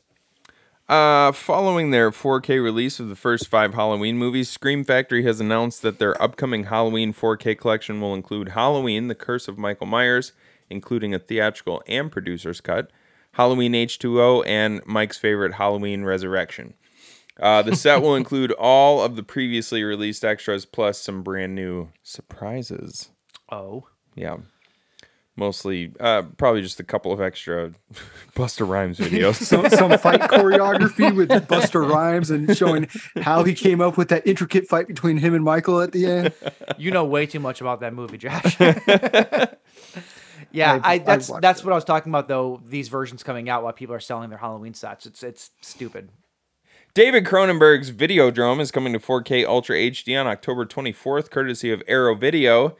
And I might actually pick this one up because I want to rewatch it so that me and Josh can come back and tell you about how wrong you are about this movie. Oh yeah, that's one that we gotta revisit the argument on because it's been a while since I watched it, but I just remember that you're an idiot. No, I've come around a little bit to your guys' way, especially after talking to Alex was way more intricate and how he broke it down and we talked about it. Alex was nicer to you about it, while me and James were like, "You're a fucking moron. You're fucking stupid." You know, You need to be sat down and shown what an idiot you were. And Alex is one of the nicest people, so he like, "Oh, you poor little idiot! I'm gonna walk you through this. Hold my hand, and we'll take this journey through Videodrome into the void." We should do like a horror roundtable where we just talk about one movie. I was just gonna say that like we should do an episode where we have one of these movies where we all disagree on certain aspects, and I kind of wanted to get Mike on Crawl eventually. Oh hell yeah! When you guys do it, no, dude, let's just bring me on. I'm there. We could, even if it's a movie we've already done before, we could do Videodrome again and just have these guys on and Alex and I'm into it. and talk and well, basically it would be 5-on-1, 4-on-1. I don't know, Jesse, are you an idiot? No, I'm not an idiot. Well, maybe, but not in this That's instance. why he's not invited. All right, to round out the news, this is just a little bit of fun news. How familiar with Max Headroom are you guys? Oh, he was from the, I think, late 80s, early 90s, just like the MTV like glitching out guy. Yep. They made a big deal about him in Ready Player One. He had a TV show for a couple of years. He had a movie made, all that stuff. Matt Frewer, right? Max Headroom is coming back to the small screen, and I'm so excited about this because it's Spectre Vision that's doing it. Yeah. And if Spectre Vision has taught me anything, it's they fucking love nostalgia and they do it right. So I'm very excited about this. The original Max Headroom it's an interesting watch. We'll say that if you've ever seen it. I used to watch it when I was younger. I liked it. Wasn't there like that one weird like they got hacked on Max Headroom and like some weird ass shit happened with it and like they can't find out who the hackers were on. I can't remember exactly what they did. Was that on Max Headroom? That was on Max Headroom. I'm absolutely sure. When somebody hacked in and they what the hell did they say? I can't remember. I'm trying to look it up right now. I don't think I know anything about Max Headroom. It pops up on those. He became like demon looking, like with like he kind of almost, I want to say he looks like Bowser from the Mario movie when he was just like about ready to transform. Yeah, when he's about ready to transform, but he has the sunglasses on. It happened in 1987. Somebody hijacked it, and it just went really fucking weird. It was like, I don't think they ever found the people that did it. Interesting. He's saying like your love is fading. And well, I still see the X. Knowing Elijah Wood and Daniel Noah, they'll probably play into something like that for this new series. Like they'll probably have something to do with it. That's the smart way to take it. Yeah, I can see them doing it. I don't think like the regular Max Headroom works today because like the glitchy old school technology thing feels more like early 90s, late 80s tech. But that's why it would work today because people love that shit. So I think that I don't think it wasn't the show, like Max Headroom wasn't airing when this one tuned in. It was a regular show. I think it was like a newscast or something, and then the signal got hijacked, and the guy who hijacked the signal had a Max Headroom mask on. I'm just going off my memory, and it was a while ago. I think that's what it is. I'll have to look it up, but I remember that I was watching one of those stupid like the 20 creepiest unsolved mysteries on YouTube. You know, like just the super cuts of the terrible you know, and if you stumbled less, you would have been good at getting one of those jobs. But when you do the 20 most, it doesn't like it's not going to go good on your reel. You got to find one of those equal opportunity companies that'll hire. Or actually, it might fit for Max Headroom. Actually, I'd be a good Max. The 20 most evil. Yeah, that shut the fuck up. We've just offended an entire group of people, I think. Well, not really, because I just stutter sometimes. So I'm a stutterer. So really, I'm speaking for the whole stuttering community and saying that it's cool, man. He's not speaking well for you, but he's speaking for you. All right, Joe Biden. Oh, great! Now we're gonna sound like we're on a right-wing podcast. Wait, aren't we? Oh God, no. Oh, I hate them all, so it doesn't matter. Anyway, though, that's your news. Max Headroom is coming back, and it's exciting. Oh, hey, and, yeah. I have to bring it up. I have to. The woman who just the woman who just won the Republican primary in Michigan for governor. Her name's Tudor Dixon, and I can't say that. I can't say that not with a Southern accent. Tudor Dixon, she was in some horror movies. Yeah, she's also kind of a babe. She might have my vote just because she's a babe. But I mean, that's how I cast my ballot. Like, is this giving me a boner? Then you got my vote.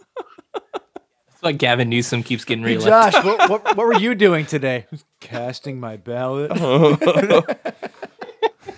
I didn't see you leave your room once. Pull the lever, bud.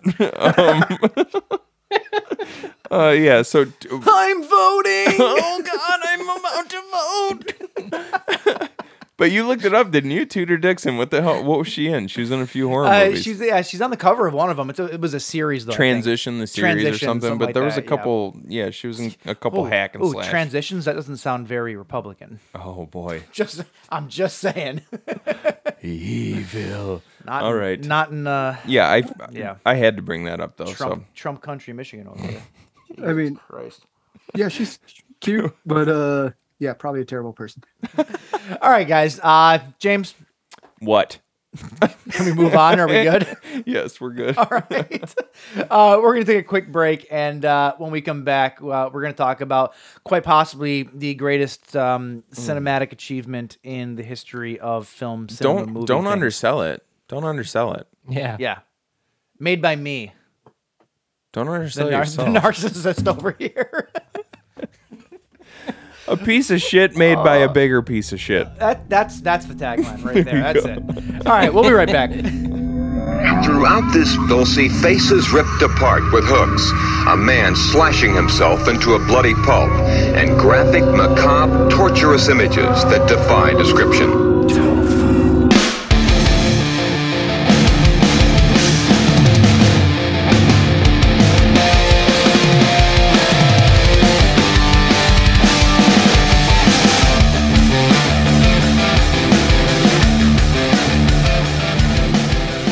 All right, guys, here we go.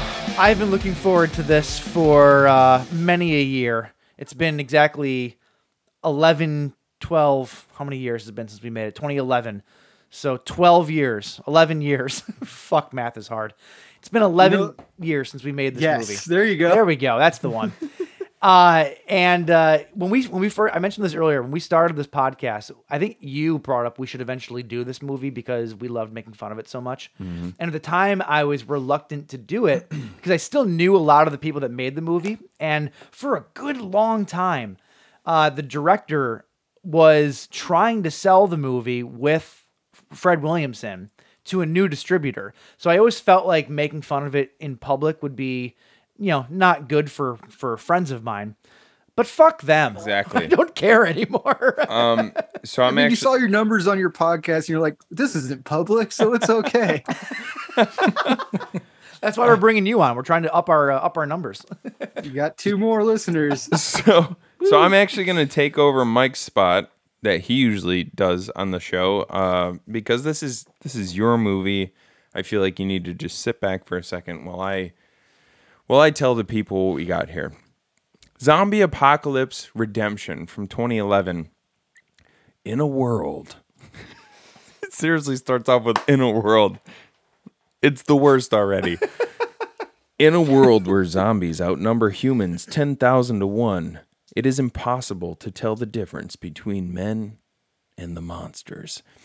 It's sitting at a 3.2 on IMDb, which there's is lower movies. Let's go. I like that original theme of like you're finding out who's the man and who's really the monster. There's never been any kind of ever fiction that's ever tackled that. It's really just unexplored territory. It really is. Yeah. You'd think there'd be at least a couple Twilight Zone episodes about it. No, but there's not. Weirdly. I would just real quick like to jump over to the tomato meter on RottenTomatoes.com. Wait, this is on Rotten Tomatoes? Oh, yes. Is it really? Oh, yes. We made it, guys.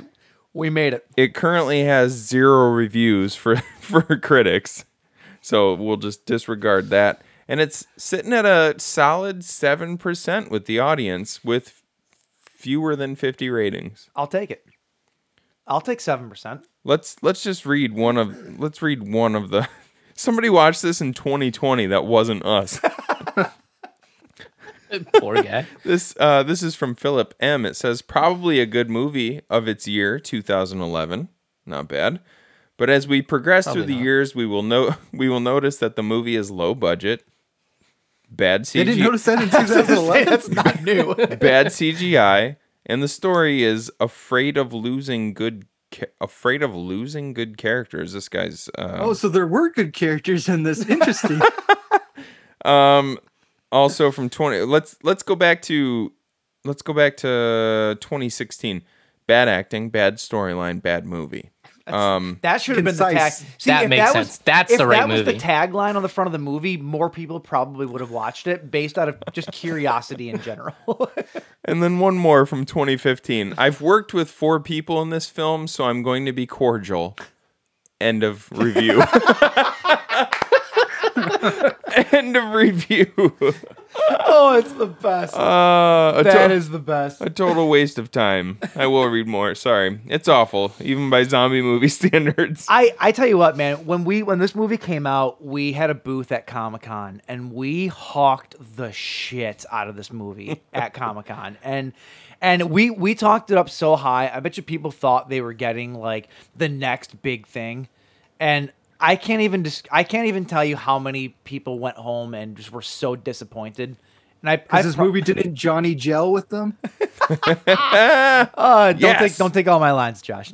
Don't take all my lines. Yeah, you know what? I want to let you guys start on this because I've been looking forward to like this roast. Basically, that's why I wanted to do this because I'm looking forward to the roast of this thing that I had so much fun making.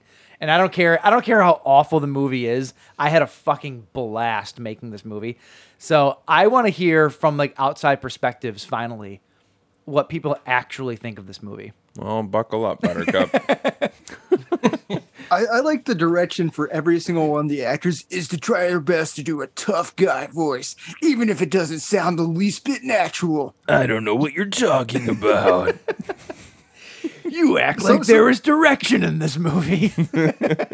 Some people were better at doing the voices than others, and some of them were really bad. Well, which guys are you talking about specifically? And real quick, before we get into it, by the way, anybody listening to this that's not currently in the digital room here, you can watch this movie on Tubi. Tubi. Yeah, I guarantee you nobody's ever heard of this movie, so this means nothing to anybody listening to this. So this is purely go kill 2 hours and then hate yourself and then come back and listen to this. Oh yeah, did I not mention earlier that this movie's too fucking long? No way. Oh, this movie's too fucking long. It's an hour and 40 minutes. Come on. It's too fucking long. Come on. When the budget is low, 90 minutes is the max it should ever be. What do you think was spent on this movie? It was all on Fred Williamson. What do you think the actual budget of this movie was? Fred Williamson's fucking awesome. What the actual budget? Yeah. Like, I can tell you what I know. No guarantees that that's 100% correct, but I can tell you what I've always been under the impression of. I think you guys had some friends with some cameras, so that kind of got written off. And the rest of this was paid for with McDonald's dollar menu because that came back then. So that's how you paid for the actors and the crew is McDonald's dollar menu. What do you actually think, though? I'm genuinely curious. If you had to put a number on this, what do you think? I have never worked a movie, so my idea of budget is hard. But I'll say 200,000. I'll go on the high end. Okay. What about you, Jesse? That seems really high to me. I was thinking like 85. Okay. You know what? I'm gonna throw out a random number here. Oh, sure. Just off the top of my head, I'm gonna go somewhere in the estimated range of 56,000. 56,000. Yes. Well, I can be if we're playing The Price is Right. There's a winner. There's a winner. Without going over, James wins it. They spent pretty much, from my understanding, about $70,000 making this movie. According to IMDb, it's an estimated amount of 56,000. No, I don't. That's never been right. I'm gonna edit it right now. Yeah, I've always known it to be around the $70,000 mark. How much Fred Williamson got paid out of that, I'm not sure. But Fred Williamson was involved in this. 79,000. The weird thing is that Fred was involved in this from the very beginning, which is weird.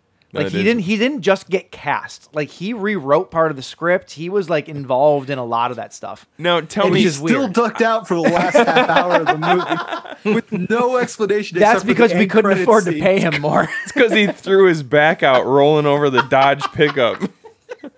Wait. Did you guys watch though? Because I just said there was an end credits, so like you guys got a tag with him because he was probably like leaving the set, and you're like, we got him on camera, and just like yell something at him. He'll say something like "peace." So I rewatched this on Tubi because I'd never watched it on Tubi. I wanted to see what the quality was like, and my feed cut out before the end of the movie. So I'm like, I don't think anybody knows there's an end credit scene on this. So an end credit. What is it? Yeah, see, there you go. Exactly. Okay, I actually had to buy this because you fucking bought this? What? On Amazon Prime. Tubi's free, dude. Because I have to watch it downloaded on my Kindle when I'm doing going mobile. So that's why so I watched the credits because I was looking to see just how much Mike had to do with it. I found your name like a couple of times, but then all of a sudden I went back to the desert, and there's like two random guys like, hey, it's still the apocalypse right now. And then they see Fred Williamson on the top of a hill and like, hey, where are you going? Wherever there's peace, and I don't smoke anymore. But he has a cigarette in his hand? No, a cigar. That was really the last fucking line. Yeah, so those two guys at the very end was the writer and the director. That was their little cameos at the very end. Oh, they showed that acting could get worse. Yeah, awesome. They're not great. They were murdered by the rest of the cast shortly after that.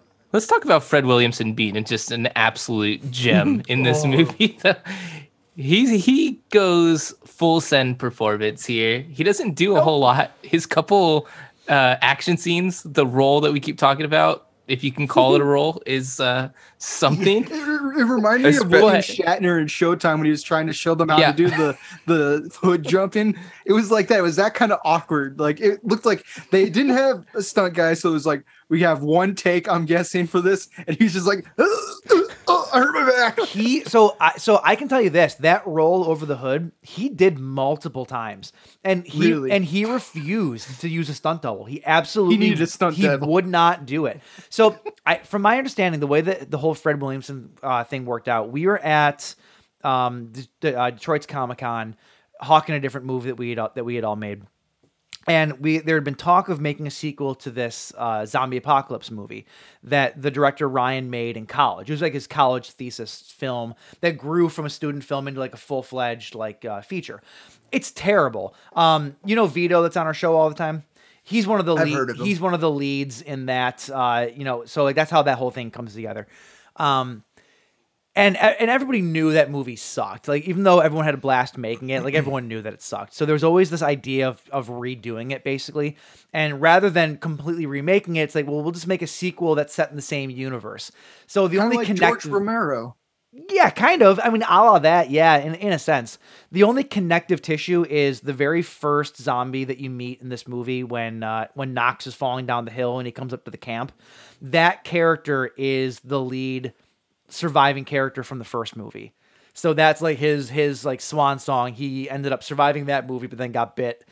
And he was the first one you see of this movie. The one who sounds like he's having a wank underneath. Yeah. And then also the leather jacket that Anthony's. What's his fucking Johnny Gel. No, not Johnny Gel. The other guy, the shitty guy with the eye patch at the end. Oh, Robert. Oh, Snake Plissken. Snake He was cast. He was vibes. cast because he looked like Kurt Russell. That is that is the reason He he didn't was look like cast. Kurt Russell. He sounded like Kurt so Russell. they put though. Kurt Russell from Wish. They put the eye patch on him at the end. As Oh yeah, as 100%, Snake Plissken 100%. tribute. So Robert, the jacket that he's wearing at the very end, it's like a leather jacket, and there's some shit scrawled on. The main like badass character of the first movie, that was his jacket. So the whole idea is that he died, some raider scrapped it off of him, and now he has it. So there's like very loose connections between the two movies, but that's literally it. He was one of those guys, like I got along with him well. He was one of those dudes that was like super like spasmatic though, like on set. And he ended up having a lot of influence back end, which I know fucked with a lot of stuff. And there was a lot of people that probably shouldn't have had their hands in the cookie jar as much as they did on this movie. And so there was like a lot of that kind of stuff going on. So it was. So you cast the guy with Kurt Russell vibes, and they're like, no, we don't want that guy to be the lead. We want Johnny Gel. Well, who looks like okay. He looks like he's gonna Dick Cheney with his hair the entire movie. Or not Dick Cheney. What's his name? Rudy Giuliani with the hair the entire movie. Just pouring out the over black his face. splotch just coming down his face. How tall is Johnny Gel? How tall is he? How tall is he? Yeah. Oh, I don't know about my height. Oh, I don't think anymore. He's got Skinny, though. he's got He like does not have he's got action like hero. major 5'2" energy, you know. Like Yeah. just the way he fucking carries himself. Like I'm like, this guy drives a big truck and he's very small. No, I don't think he even drove. I don't think he owned a car. Oh really? Yeah. I didn't get action hero vibes when I first. I mean, admittedly, it started off to a piss poor start with him having to pee on his bandana to cool himself down. But I didn't think he was going to be the hero. That was filmed out in your neck of the woods, by the way. So you can blame those scenes on you. I mean, that does look like where I live. By the way, when he stops to re-wet his bandana with his own piss, and and he's standing there trying to piss, and he's going fuck. That's my life. That's me trying to piss in public anytime I try to do it. You're one of those people. Yeah, I'm I'm the a same shy way, bladder, dude. Every men's bathroom needs to have dividers. Oh, I could pee right here on this podcast. I could too. I'm with you, Josh. Josh, we're the trough, bonding dude. The here trough is tonight. like a human nightmare. But yeah, so that was those scenes were filmed out in California. They flew out there to film a couple things because they needed like the arid desert scenes. Where and were all they that. filmed? In California. It looks like Victorville. California. like the desert scene in Lethal Weapon took place in Victorville when they're doing the hostage exchange. It looks like the same area to me. Oh, really? I know they were like literally right off the freeway. Like behind the camera is like the whatever freeway runs through there. So like it looks like it's in the middle of nowhere, but it's not. That's movie making. Did he age like 10 years in between the opening sequence and like the rest of the movie? Yeah, because he looks younger in the beginning for some reason. No, and he shot that afterwards. He didn't have gray hair in the beginning of the movie. And by the end, he's got like right here around the roots, he's got gray hair. If you had to make that movie, I just think they ran too. out of his Johnny Gel. Why is that scene so long? Like with the opening titles and then him walking around the desert, it's like 7 minutes before anything happens. That's where you cut it down to 90 minutes right there. I noticed that rewatching, and I was like, this scene, the beginning does go on forever, and there's a lot of people that get billing in the beginning that probably don't need billing. But I know that their idea was to basically make their version of like a John Carpenter Escape from LA kind of movie, like those old 70s, early 80s, like just shit B movies. Like this movie was kind of shit intentional because that's what they were going for. They were going They were going for like Exterminators from the year 2000, like all these like shitty Mad Max ripoffs. You're telling me this is a Rob Zombie Monsters kind of thing? Because I don't believe it. The score does seem to be like aping off of John Carpenter vibes there and there. I will say this. The first thing that hits when you like the first opening credits and you hear the synth come in, I'm like, oh yes, I too know how to use the arpeggio tool on GarageBand. The funny thing That's is, exactly what it is. The guy that did the music for this, Steve Longsworth, is a genius musician. Absolute genius. And yeah, it's completely intentional. It's supposed to sound like shitty rip-off John Carpenter. Like that's what they were going for. I actually think that the soundtrack of this movie, rewatching it, because I hadn't watched it in no, it's not bad. It just the music's seems good. like they watched a lot of John Carpenter movies. Yeah. In a weird way, for as shitty as this movie is, it's exactly what it's supposed to be. Quality could have been better, but in a weird way, it kind of lives up exactly to what it was supposed to be. So I can't be mad at it for that. But my biggest complaint is the zombies are really fucking weird in this, in that usually zombies are like viciously trying to bite people. And when the guy turns, I guess from the guy that was from the previous movie turns in the first sequence with a zombie, he gingerly he attacks, and then somebody else gingerly comes up to him while Johnny Gell is sleeping, or Johnny Knoxville is sleeping, and then he like cradles his head and then he gets shot. Any other zombie movies, they're lunging with their face. There's no head cradling anywhere. And there's another scene where a zombie pulls the guy on the roof's leg back, the sniper guy. They pull the leg back. The zombie would just bite the fucker. There would be no pulling legs back. It's gnawing with the teeth. These zombies are too ginger with everything. Like, I don't want to hurt you. I'm just looking for a meal. We have nice zombies. The movie's really tame. Like, up until someone's eating a baby, like, there's not a lot of blood. There's not a lot of gore or anything like that. Doesn't it? I mean, it goes from like a PG-13 movie, and then all of a sudden, boom, It baby. really is. I mean, I do atheist podcasts. I'm used to the baby eating. That's like common discourse. It really is jarring though, because pretty much all of the especially like any violence where it's somebody beating somebody to death, that all happens off screen. Some of the when you said beating, I thought you meant they were voting or something. When you see gunshots and stuff, you'll see the blood spray and all that. But it's really, like Jesse said, it's really tame. Until all of a sudden you hear this, oh, it's a baby crying. Maybe they're going to find a baby somewhere and they're going to take it and they're going to save it. And then they open up and there's a fucking zombie gnawing on the nape of the neck of a baby. Okay, so what was happening there was the mother was ripped open and gave birth to they ripped out a full-size baby. A toddler. Because I'm trying to get the read of the film right, because that was a huge baby, but they made a point of that the mother's stomach was ripped open. Fairness, so that looked pretty badass. Like rewatching it, I was like, that actually works. That's actually pretty fucking yeah. effective The innards still. of the mom, because they were sort of toward the bottom of the shot, they did look pretty good. Yeah. You're like, I've seen someone give birth. That's about right. I've been right up in there. That wasn't even a zombie. That was just the doctor delivering the right way. So it's funny. The zombie this makes sense in a way, but like the guy gnawing on the baby was the baby's father.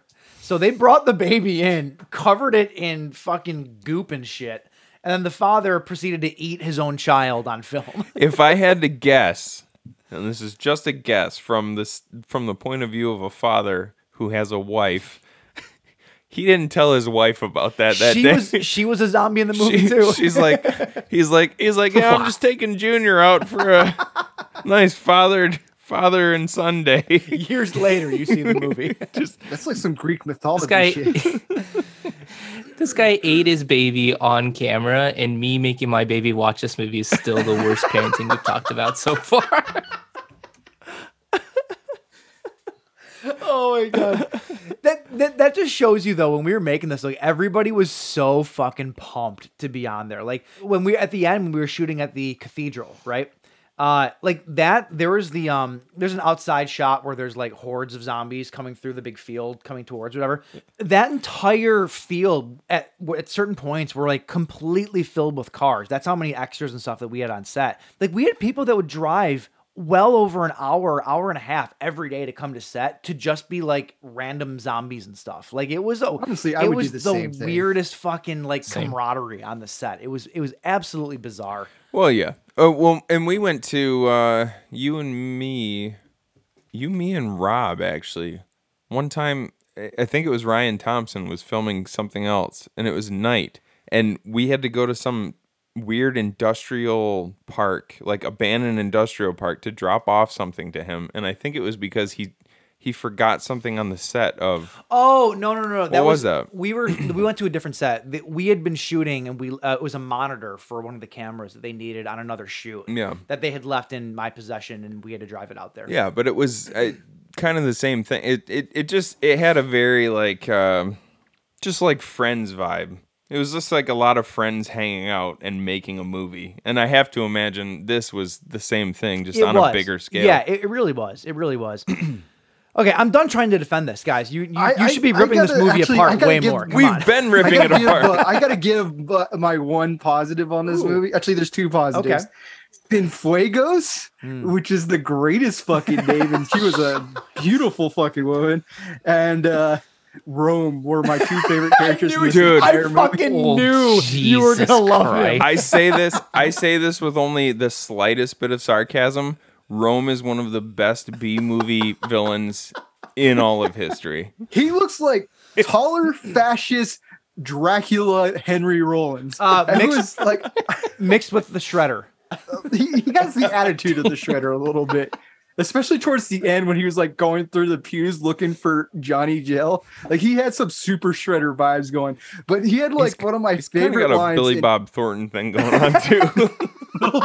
He's a mess of a human being. But he has my favorite scene in any movie I've seen in a while. And it's when Cienfuegos was talking about giving her opinion. He's like, if I wanted your opinion, I'd rape it out of you. I said that to Mike when we got home from dinner tonight. I was like, bro, I was watching this movie and I knew that line was coming because I've unfortunately watched this before.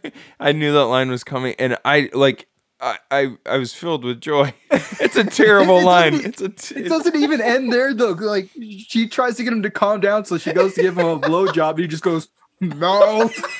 Like that's why I say, like, was that his idea or was that written into the script? I have no idea. That to me seemed like one of those, like I've talked about on the show before in RoboCop, where what the hell's his name? Kurtwood Smith does where the he dips his bubble gum on fingers. the tag. He dips his fingers in the wine and he sniffs the wine, and I was like, that was not scripted. That was him just being a bad like. That's the weirdest, most random thing that you can possibly think of. And when Rome goes to get a blowjob and he just goes, mouth. Like, I can't imagine that Ryan Thompson wrote that into or Matt O'Day, whoever. Yeah. I can't imagine he wrote that into the script. There's no way. I don't think to be a star, dude. He's been in a lot of stuff. I was looking up his IMDb today. He's actually continued acting. He's been in a lot of stuff. So. He's a cop too, apparently, which is very funny to me. Oh, that's I thought that was just like his like set photo or something, because I've seen a picture of him right now in like a cop uniform. Yeah, I think he's actually a cop. I know that one of the other guys on set, maybe it's just that good at acting. The big fight in the kitchen guy, the guy that held guns like this. Yes, everybody knows that guy. Which is really funny. He's an big fight in the kitchen. That guy's an actual border patrol like. But like an ICE agent? Yeah, and he holds his guns like this in the movie. It's so fucking funny. If any right wingers are our borders are so safe. Testament to the training they go through. If any right wingers are listening to this podcast, they're like, "This is why our borders aren't safe right now." I will say this about Jerry Lynch. Like he was a blast on set, but you're talking about how like what wasn't scripted or not scripted. Rewatching this movie now. I was like, I'm pretty sure it wasn't scripted for him to be as handsy as he was with all of the actresses on set. Oh yeah, yep. Yeah. Especially the part where he's got Alicia Clark. Sarah, what the hell was her? Sarah. Yeah, he's really going for it. Yeah, he straight up cops a feel on her, like on film in that movie. Hey man, that's acting. Listen, baby doll, that's the movie business. Like I said, I don't think I realized how bad that was at the time, but with a lot of like time passed now, it's like, yeah. I mean, was he a decent guy? Like, I have to imagine he probably talked to her about it and just said, "Hey, like, it's all about the method acting, okay?" Okay, I'm gonna get kind of pervy. You just go with it. No, I thought that was part of the character because he definitely seemed like a weird pervert, and I'm like, okay, well, that was he's definitely the handsy. character, but whether she knew he was going to do that or not is a completely different story. Well, yeah, that's like, I'm not cool with that if he wasn't supposed to do that, but like, again, it worked for the movie. But let's talk for a second about what movie. Let's talk for a second about the fact that Alicia Clark herself is sort of an odd duck. She's like amazing actress. Okay. I wouldn't be surprised if he didn't want to be that handsy in the shots, and she was like, "Yeah, just fucking go for it." I don't know about that. I don't know about that. I'm not going to go ahead and say that. Did she pick her wardrobe? Is she what? Did she pick her wardrobe? She designed that herself. Well, it's like she designed that herself. Yeah. She was supposed to be wearing like a turtleneck sweater and just like mom jeans, and then she's like comes to set in that and like, no, this is what I wanted it. I sort of remember. It's funny. There's pictures of me doing, because I literally like I was a catch-all in this movie. I did everything, and so there's pictures of me doing. Ooh. No. That explains a lot. Fuck you, Jesse. I used to like you. There's a picture of me doing her wardrobe and fixing her wardrobe in between stuff or whatever, and it's really awkward because she's standing there literally just in a string, basically. Just you going like this, and I'm like chaining up her neck and stuff. Like it's all weird. But like I remember when she came to set though, she went up to Ryan Thompson. She goes, "Yeah, this is what we designed," and she comes out and it's literally just a loincloth and like a piece of fabric. And he's like. Yeah. That's pretty much exactly how it went. Yeah, that's good. I gotta go vote real quick, and I'll be back. It's pretty much exactly how it went. And in. But if you couldn't, she looked good in the role. If you could, she did not act well, but she looked good in the role. Oh no, she's fucking. No, she's fucking terrible. I'm sorry. Like, she's very cute though. Well, but I like that you say it like so repulsed, like she's the worst actor in this whole thing. Like she's repulsive compared to everyone else's. Well, I have a lot of like outside, more personal stories about her too, which makes me not like her, to be completely honest. And he's told, I can say that now. I don't give a shit He's anymore, told them to me, and I have no scruples about talking about them because I don't know her personally, but. She dated, what the hell's his name from Mushroomhead? Oh my god, Johnny Nothing or something like that. The singer. Or, that's the guy really bad singer. Yeah, the guy. No, that was good compared to what he just said. I like the first two Mushroomhead albums. I don't know. Solitaire Unraveling is both the best and worst song ever. Mushroomhead has one good song, and it's Solitaire Unraveling. That's it. They have two good albums. But even he's the worst part of that song. Taking its toll on my sister. Like that's the part. That's the part that I could sing along to. It's so bad.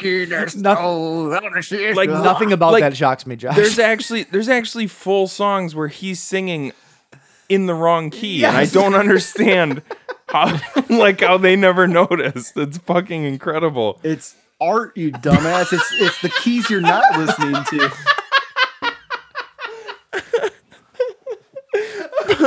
But no, so she dated him, and he's a big deal. Then. Yeah, it made her think that she was a really big deal. She was. And so there's stories about her just like coming on set and just like throwing her weight around, just being like, this is how it's gonna go. There was a lot of animosity. Like she would be, I don't know. Like she thought she was hot shit on set. Basically, the Joe Anthony, who I legitimately do like, the guy that played Robert. He was the best character. He was like her keeper. Oh no, Lucas. Lucas. Hey, Lucas was on fucking what's that show on Amazon Prime? The Marvelous Miss Maisel. Okay, that guy made it fucking prime time. Oh, good for him. He had one scene in one episode. He looks like the worst character on the Highlander TV series, so I couldn't get into him. He has like this baby face that just bothers me. He has like actual real credits. Yeah, I was looking at his IMDb. There's real here's the stuff thing: there. if you rewatching the movie, you can tell that like if anybody was going to come out of this movie with any kind of like better career, it was him. He was actually halfway decent, even though this was like early on in his journey.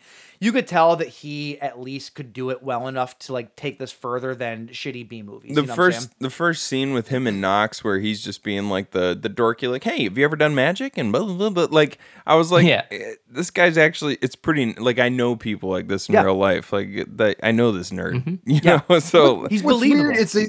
What's weird is they set up the story point that he can fit into boxes, and then they decide to put Knox into the box at the end of the movie. It's like they set it up to be him. It was kind of backwards. And then it's just like no, they just put it in your head like people can sometimes fit in boxes, and that's how they got to the climax of the movie. The climax of that movie, it's funny. I remember the second half of the movie being better than the first. Rewatching it, that is not the case.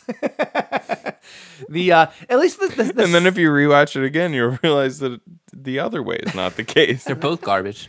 No half of the movie is better than any half of the movie. The set at the rock quarry where we had like their original camp or whatever was pretty impressive. That was pretty that was a complete 360 set. Like that was like the whole thing was built and like where was no matter that? Where you put the camera, you could like film something, and it was actually pretty impressive. Where was it? That was like an hour away from here in some rock quarry in Buttfuck, Michigan. I don't remember where it was at.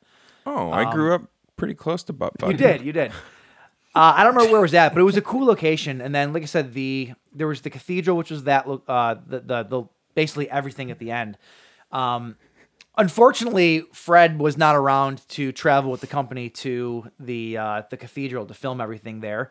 I wish. Oh, is that why he's gone? But they should have mentioned him like 30 times. Okay, so where's Moses? Moses isn't here. Oh, maybe he's in this room. The they script gave was enough time, so you think he might be in the climax, but he's not. So originally Moses died, right? And we had met Fred. Fred was at the Comic-Con where we were at, and we're just like, we wonder if Fred would want to play Moses because he's exactly the kind of character we wrote it for. Or the writer wrote it for. And so Ryan, the director, just moseys on over to him, and he's just like, Moses on over. He just goes over there and he goes, hey, blah, blah, my name's Ryan, I'm shooting this movie, I'd be really interested, to see if you'd be interested in starring in it, and this and that. And he's like, oh yeah. He's like, give me a script. Like, and I was like, okay, do you have an agent that I can give it to? And he's like, I'm Fred Williamson. I don't need no agent. I don't know why he sounds like Mr. T, but he's yeah, but he's not every black guy sounds that way. Fred Williamson does sound that way, though. In fairness, he does kind of. But he's like, I don't need no agent. Just give it to me. So they gave him the script, and from that moment on, like he actually like developed the script, if you can actually call it that, with them. And he's like, I got three rules. Awesome. He goes, I don't die. I always smoke a cigar, and I always get the girl. Those were his rules for every movie he's in. Apparently, but he didn't get the girl. He didn't get the girl. There was no girl from Dusk Till Dawn either. What's that? Oh, wait. They had the short-haired girl. He kind of got her at some. It's implied. Thank you for picking up on that. She runs out of the trailer after him when he runs out the first time. What? I missed that. Like that was the only purpose of her, because she didn't really do anything except for like be in one scene and then come out of his trailer. No, she just looked cute. That was pretty much her role. She did. Good on Fred. I don't know if that was intentional or not, but I know within like me and my friends, like we've always thought that was funny. Like he runs out and then she runs out behind him, and she's always just kind of like one person away from him at any given time. So that's kind of always been our in joke. Well, I picked up on it, so that's good direction. This movie's amazing. Speaking of the ladies, real quick, I love that. Cienfuegos. That is pretty clearly Spanish. Oh, that was it, James. And she pretty clearly has a Russian accent.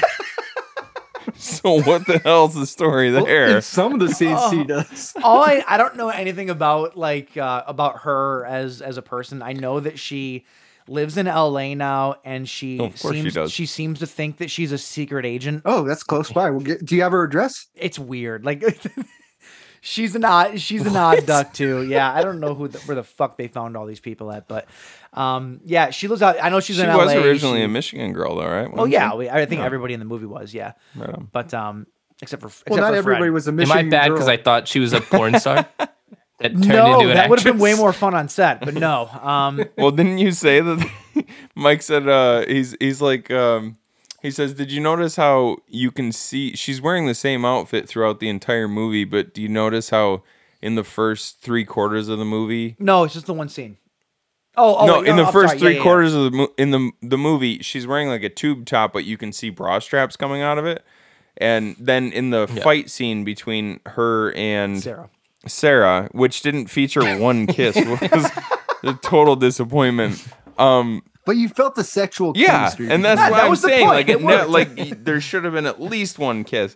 But he says, notice there was no bra straps in that scene. That's because the lights we were using, we realized that the tube top that she was wearing was straight up see-through on camera. So throughout the rest of the movie, they had to have her put a bra on. Yeah, that was a thing. That was awkward for her. Don't make this real. There are some women that are like proud of their bodies and they like showing up. Sure, but I've listened to like interviews with Barbara Crampton and she's like, yeah, stare at my young titties. That's fucking amazing of you. And it's just like, I love it when I hear commentary like that because it's like you 100% know those are guilt-free nipples that you're looking at. Dude, I saw Barbara Crampton. I don't know where she that's a new sticker. Guilt-free nipples. since 2022. Let me put it in my phone. Barbara Crampton posted a picture not long ago, and she's still an absolute babe. Oh yeah, she's definitely incredibly beautiful. She's what in her like late 50s, something like that. I feel like she's starting to catch up with herself, but she still looks fucking fantastic. Wow, she's behind dick herself thing right to say. now. She's doing I feel like good. she started like that's the dickest way to say that a girl is starting to look old. No. Yeah, I feel like you're kind of starting to catch up with yourself. No, she What a prick. She stopped aging at like 25 and now she finally looks like she's like 26, 27. Oh, okay. That's what I meant by Yeah, that. that's a good way to pull it nice back, save. you fucking misogynistic dick. Hey, stop focusing on me. Can we please start focusing back on this movie? On your movie?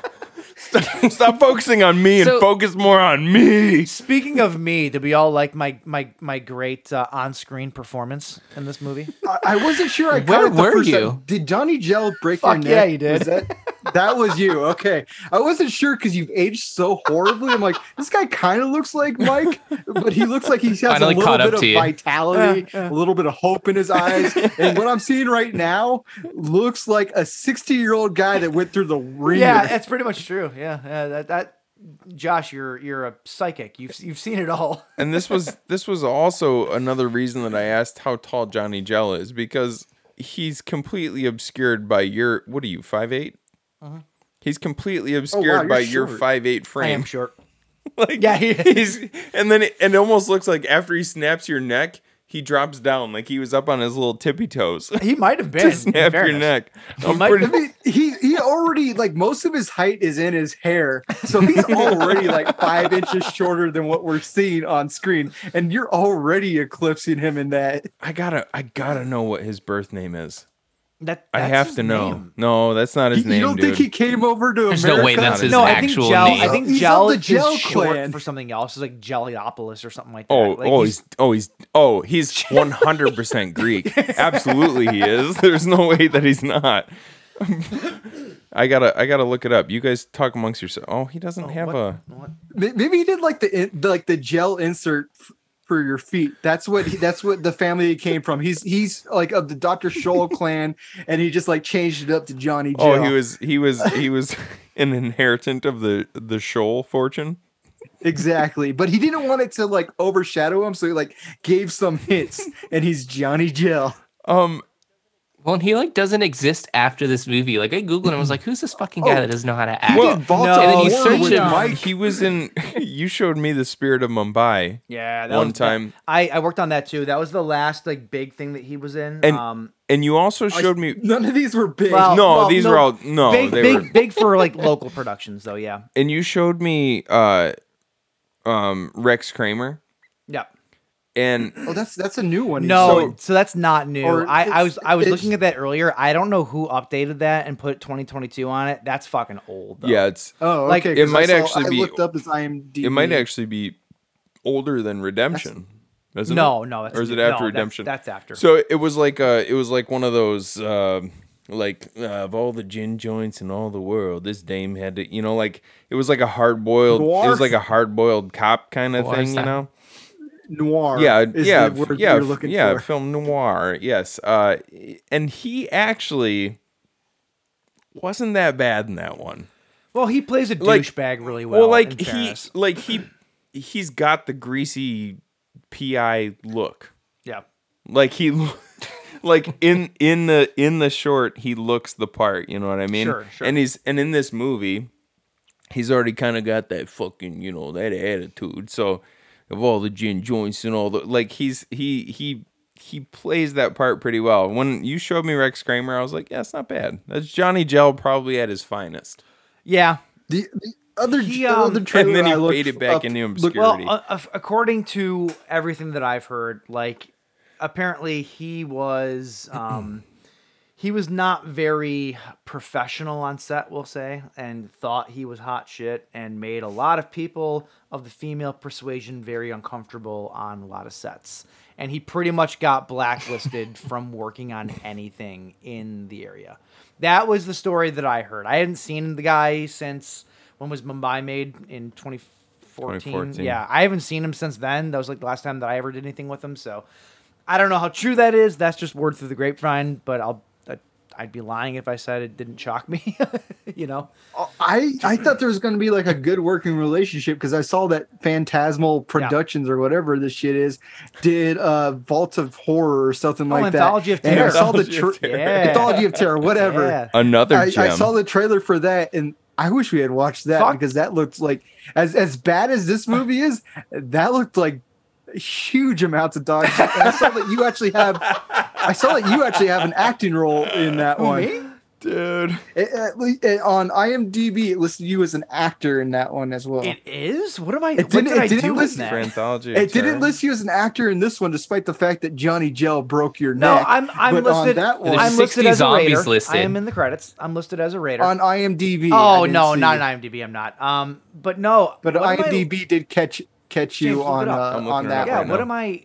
So I'm trying to think of. We should actually do this again because it'll be actually really fun. But the first, let's talk more about me. Anthology of Terror was 3 shorts with a wrap-on story. You are Dead Body number 2. Oh, I was a dead. Oh, yes, and I saw the it. segment Survive the Night, which was shot in the exact same area of Big Fight in the Kitchen and all of that. We shot that in the cathedral again, that whole short, and it's starring Johnny Gell again. Hell yeah! Oh, I remember that one. Yeah, I do remember that one. That was our futuristic wasteland, not wasteland, but like yeah. I play a dead body. I'm just face first in a bowl of beans, I think, if I'm not mistaken. That's a total Stand ripoff. What's that? That's the Stand. Like, there's a part in the Stand where he finds one of the guys face down in a bowl of soup. Oh, man, well there you go. That sounds right. Anyway, go ahead. Well, it's not like Zombie Apocalypse Redemption didn't rip off some shit. You guys watched a lot of Mad Max before this, right? Yeah. Yeah. Oh yeah, that was again. That was the point. So whether they were successful in it or not is up to the eye of the beholder. But the whole point was to basically be a shitty B movie from the 70s. It felt like Mad Max is in the 80s, 70s, 80s. You know, that era.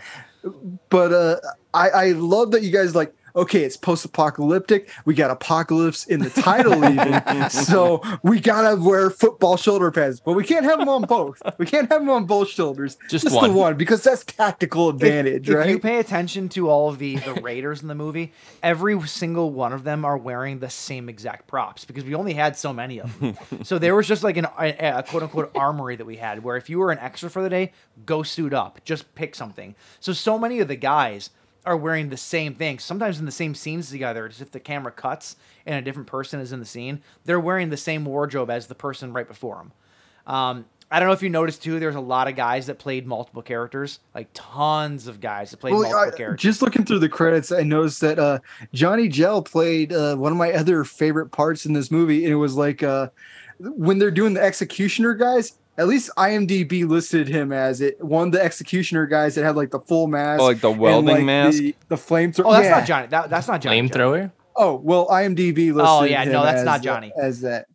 That was a waste. They set up something so good there where if you had had come back to that and done like maybe almost a Thunderdome like thing and brought those characters back, absolutely. That would have been a great scene. And the executioner there, one of the best, most enthusiastic actors in the entire movie. The actor that was in that actor made that whole getup himself, right? He brought that to set. Really? He made the whole thing. So him, one of the other Raider guys, and then a couple of the other guys that were in the movie, and Cienfuegos, Angelique Skye, they all made a spin-off, like 12-minute short film about the character and like the saw blades and all that, and how they find it's like 6 months before the events of Zombie Apocalypse, and they find this. They find the Cienfuegos character with her family like hunkered down somewhere, and they steal her and bring her back to Rome, and that's her like origin story. Yeah, because she seems like a family girl. But yeah, so like there's a short film online if on YouTube if you care to watch it. But is it's it with Zombie Apocalypse Chronicles Raider Recon? That's it. Yep. Nice. Yep. Oh, I thought it was going to be Zombie Apocalypse Redemption. This time for real. This movie redeems us. We're super redeeming ourselves. The people that made this movie, that kind of goes back to what I was saying. The people that made the movie, like everybody was super into it. Like everyone thought we were making the greatest fucking thing in the world. And there were funny moments. Like I happened to be watching it in the background, and it's on the part where they're going for a recon of a store that they said they shouldn't go to. They made a big deal about parking in the back, so they knock out Kurt Russell. And one of my favorite parts of this whole thing is they decide to run out back. They think that they're trapped, and then like the zombies are in the back of them, and then Kurt Russell comes in with the truck and just like slams the zombie, and I think his name's Billy, the big fat guy. It's like, yeah, like I laughed my ass off at his enthusiasm to the truck running them over, and then of course he gets shot 2 seconds later. But what's great is they tried to pretend that him getting shot with this character that we didn't know who was fat, but like spoke really well in that weird kind of voice that this movie has. He was like the smart hick, basically. Yeah, they tried to make us feel for his death, like him, Billy Joe, and Sarah like bonded over his death, and that's when she realized she wanted to fuck him because of that death. Johnny Gel was with him for that, and he helped a little bit. I guess. I don't know. I don't understand what her motivation was for liking Johnny Gel. There's none. It was very weird. At first it was antagonistic, then she's like kicks his ass, and then he ends up on top of her. She's like, I'm gonna try and interrogate you from underneath. I'm gonna be like a bottom that's like interrogating, and they're about ready to fuck. And then they're about ready to fuck this entire movie, and like, why? Johnny Gel's a weird looking motherfucker. Also, their first almost kiss gets interrupted by Fred Williamson delivering. Yeah, she just saw what a real delivering man one of like. the worst lines. What is this? Some kind of fighting position? Like that's just. What would have been great is if Johnny Gel leaned into that. Yeah, I'll show you right now. And he just gets Fred Williamson underneath him. Fred had it in his contract. No one was making love that wasn't Fred Williamson. My favorite part of that whole like opening sequence with her too, like and her amazing acting chops, is when once he gets his handcuffs off him and Lucas is showing him around the around the camp or whatever. She walks up to him. She's like, "I ain't buying this shit you're telling the Moses." her delivery of that line is so bad. She had like an extreme she had like an extreme Midwestern thing going on, but at the same time when she was trying to get tough, it was like trying to be more Boston strong or something. I don't know, but honestly, if there's gonna be bad acting, I'd rather it be overacting than underacting, and she probably realized she's a bad actress. No, she didn't realize. No, it. trust me. But she She at least spoke to her instincts and did what she could do. And overacting is more fun to watch than underacting. So I kind of enjoyed her character a lot. One person that bothered the shit out of me, and this was only after. So I had watched the movie. This was a long time ago, and I was like, "What was with the writing? Why did you keep making this one guy, and what the hell was his name? I think it was Tokyo Faison. Yeah. The guy who talked like this. Yeah, the guy who talked like that's his that's his actual voice, by the way. No, but the fact that is his actual voice. No, but the fact that he kept saying like, "Come on, mates.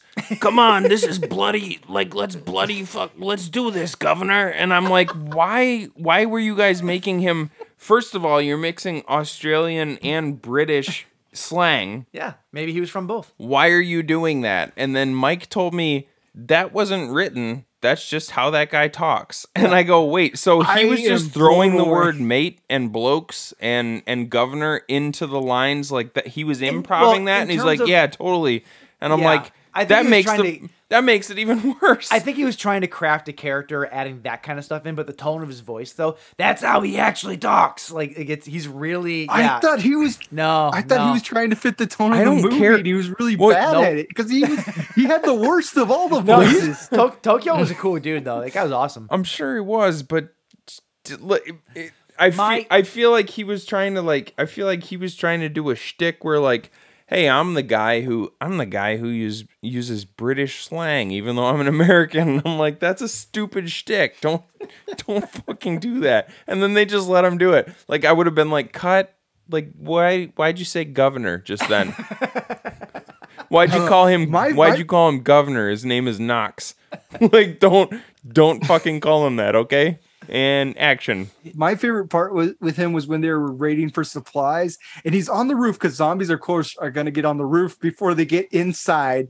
And he gets pulled back, he gets murdered, and instantly, a second after he gets killed by the zombies, they're like, "Oh my god, he was killed!" And like, how? There's a whole roof covering him.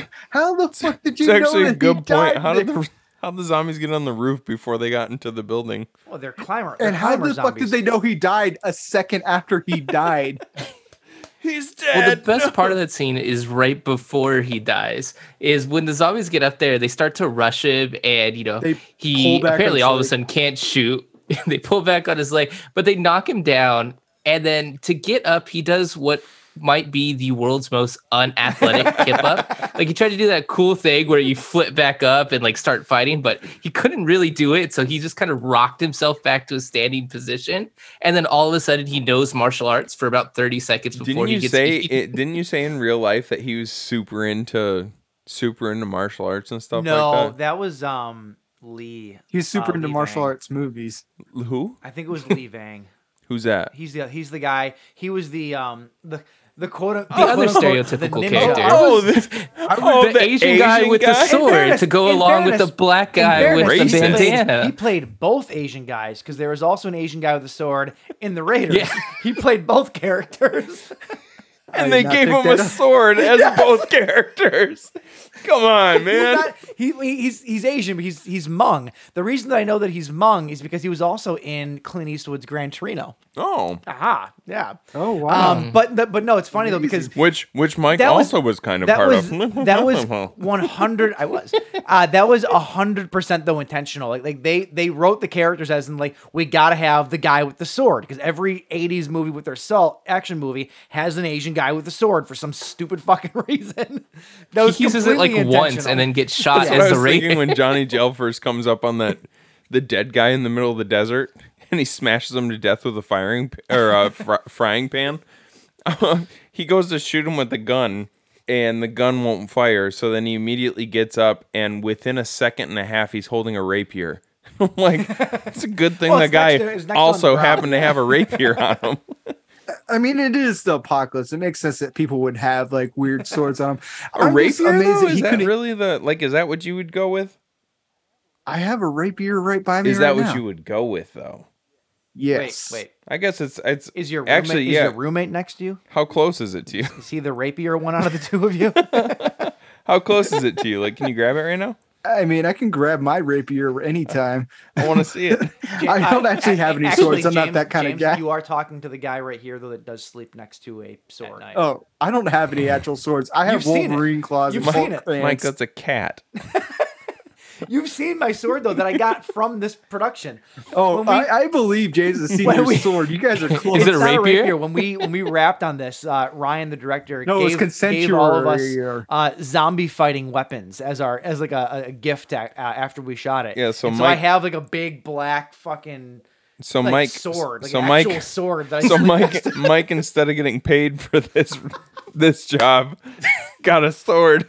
Got a sword. No, it's actually return. actually a pretty scary looking sword. Oh yeah, it would be useful in a zombie apocalypse. Oh yeah, in close it's pretty battle. brutal. It's pretty brutal. Not for you necessarily. Honestly, you should be able to defend yourself with a cast iron skillet because those things have some weight to them. And the fact that he did not kill that in guy, one blow, it, like brain damage him with the cast iron skillet, swinging like 3 fucking times, means that our lead Johnny Gell is wimpy as fuck. It definitely shows. He's 5'2". I think we already covered that. In fairness, he was walking through the desert all day. He was weak and very jelly. Still, even if you like drop it from that point, you should probably kill him. Cast iron skillets have some fucking weight. That was I was looking at that. I'm like, yeah, I could cook up that thing. That looks like it'd be good for some eggs. That was a solid skillet. That was where all the budget went. It was Fred Williamson and that fucking cast iron skillet was where all the budget went. And fucking Johnny Gell fucked it all up. That baby looks nicely seasoned. Is there anything else? I don't know, dude. I feel like we've talked about this movie for way too long, and I love it, but hey, we gotta end this sometime. It's the most in-depth review of movies ever had. I mean, where did you guys get a rocket launcher? That was fucking one great. question Great I'd like special to- I don't know. It's the apocalypse. Where do you get Who cares? all the buildings just like fucking survive everything, but CGI debris goes everywhere. And honestly, the picture, like on IMDb, the picture of is it Sky Angelique or Angelique Sky? It's Angelique Sky. Because she used to go by Sky Angelique. Did she? Yeah. It's actually a better name. Yeah, that's interesting. The picture of her on IMDb holding the rocket launcher, pretty dope, pretty sexy. Yeah. but if we're coming to the end, I gotta I wanted to hold my rating on whether this was a bloody good film or not. He's gonna say it is. He's gonna say it is. I actually kind of enjoyed this movie. Yes. I gave this movie so much shit because it's not actually a good movie, but I enjoy bad movies so much. In the CGI, the bad CGI is something that I love. The bad acting is something that I love. You get sexy women, love that. Bad special effects, love that. We were talking about this. We were movie. after dinner. We went down to grab some beer, and Mike says to me, he's like, "If Josh doesn't like this movie, I'm gonna call him out because I feel like this movie is right up his alley." No. I said this is the cinematic equivalent to the type of music he likes. I really like. It's not the best movie ever. I'd rate it like we recently did Cynthia Rothrock movies, and I had to go in so bad it's good because I enjoy Cynthia Rothrock, but I admit that they're bad movies. This is kind of the same scale, and this is a terribly made movie, but it's very enjoyable. I'll take it. I would put it on the upper end of bloody good film, honestly. That's high praise. Josh, do you want me to send you a hard copy of this that has a making of on it and everything? Because I will send it to you. I will take it. He's got a box of them in his garage he's been trying to get rid of the last 10 years. No, actually, didn't we find that we found this movie in the dollar bin at Target one time or Walmart one time? Somewhere. Didn't we? I found it a couple of times. It's definitely a Walmart movie. It wouldn't be in Target. So we made this movie, and Fred Williamson was instrumental. They brought this to the AFM. They were out there hawking this movie at the AFM. And Fred Williamson met Ryan, the director, out there and took it. And Fred was actually trying to sell it himself. He was out there for it. So they tried hard to get this movie out there. It was eventually bought. There was a whole bunch of shit that happened with the company that bought it. It got bought up by another company, and then it got renamed Z-War, which is really... Is that because there's another zombie apocalypse that came out with the exact same year that had Ving Rhames on it? I thought it was trying to capitalize on World War Z. No, it was. That's why it was called Z-War. It's 100% why it was called that. But the cover art on that is so fucking funny because it's Fred Williamson's head on a random person's torso with an arm coming up holding a gun. The hand is white. Oh my god! I don't know who the fuck made this, but whoever photoshopped this I'm looking together, at it right now. It's glorious. No, that's just glorious. lighting. No, it's lighting. It's not because even his face is is not his arm. His face is gray. No, there's an explosion right down by his left breast. I'm gonna trust James on this because Mike's a dumbass. Dude. It's a terrible cover, but just Google Z War Fred Williamson, and it's one of the first images that pops up. It's a composited photo. It's not Fred at all. Well, I don't doubt that it's not Fred. It's just I don't necessarily think that's a white hand. That looks like a white hand to me. But there's an explosion going on just down to his left, so it looks like it's lighting his hand. I think you're giving this way too much credit. I think you're giving it not enough credit. Okay, yeah, I was right. Oh, no. I was right. Mike's a dumbass. That's a black hand. That's a black guy's hand. You know, if light hits the hand, it'll occasionally shine a little bit, and that's what you're seeing there is the hand coming off, the shine coming off the explosion. Bullshit. The rest of his fingers are black. There's just a little bit on his knuckle that goes white because of the explosion, and that's how you're supposed to fucking do it. Bullshit. Yeah, that's a black guy's Point hand. is though, this movie's made. Do they have black people? Hold on. Actually, I think I should point out. Well, I guess his finger. Oh, actually, maybe he's just exercising good trigger discipline. Yeah. I was gonna say. Yeah. I think the more egregious thing is he only has 4 fingers. But he just doesn't have his finger on the trigger. Look at the arm too, though. The arm does not line up with the body in a natural way. It's like no, you mean you don't hold your gun like this? That part I can agree on because it's like the gun's right up to his chest. Oh, dude, where he's gonna give himself. He's gonna break a rib if he tries. Look to at the fire bottom. it. What terrorhook.com says though. Mad Max meets Day of the Dead. Isn't that what you? That's exactly the feeling I got off this. Like somebody watched Mad Max and Day of the Dead and tried their hardest. Yep. We tried. Couple things that I will add only because I think they're funny. When Rome went over the balcony and got hung at the end of the movie. Oh, we didn't even talk about that. They Tango and cashed him. That was he won. He tangoed and cashed him, except for he went through with it. And Tango and Cash, Kurt Russell throws the grenade into the guy's pants, and then it was a dud. He actually had the grenade and blew his dick off. He did. So it's funny. When we were that was one of the scariest fucking days ever on set because that was not rehearsed. That was nothing. There was no mats below. There was literally nothing in place to save this guy if this went wrong. He had a climbing harness that he wrapped around his body, and they wrapped the chain to it. And then upstairs in the choir loft area of the church where we were filming, they ripped the panels off the back of the wall and just basically tied a chain to the steam pipe that was behind the wall, and that was it. And we basically the scene was set up. We had the camera in front, and we're just like, "Do your thing, Jerry," and he just fucking threw himself over the fucking balcony. So nothing below him, nothing to catch his fall if it went wrong, nothing. It was if this movie was being professionally made, it would have been shut down in 5 seconds because it was so dangerous. it would have been an Alec Baldwin picture. Yeah, yes. Or a crow. Yeah, it was crazy. Like I said, between the baby, the other thing that I was telling you about, the big fight in the kitchen, which my favorite line in the entire movie. Big fight in the kitchen. In the kitchen, that floor that you're watching them roll around on and be all ripped up and stuff, that is 100% straight asbestos tile. Every bit of it. Oh, that's every bit of it.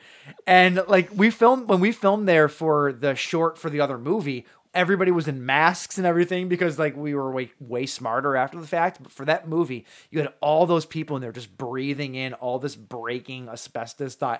Yeah, I'm happy that my name is not in the back end of this to be held responsible for anything.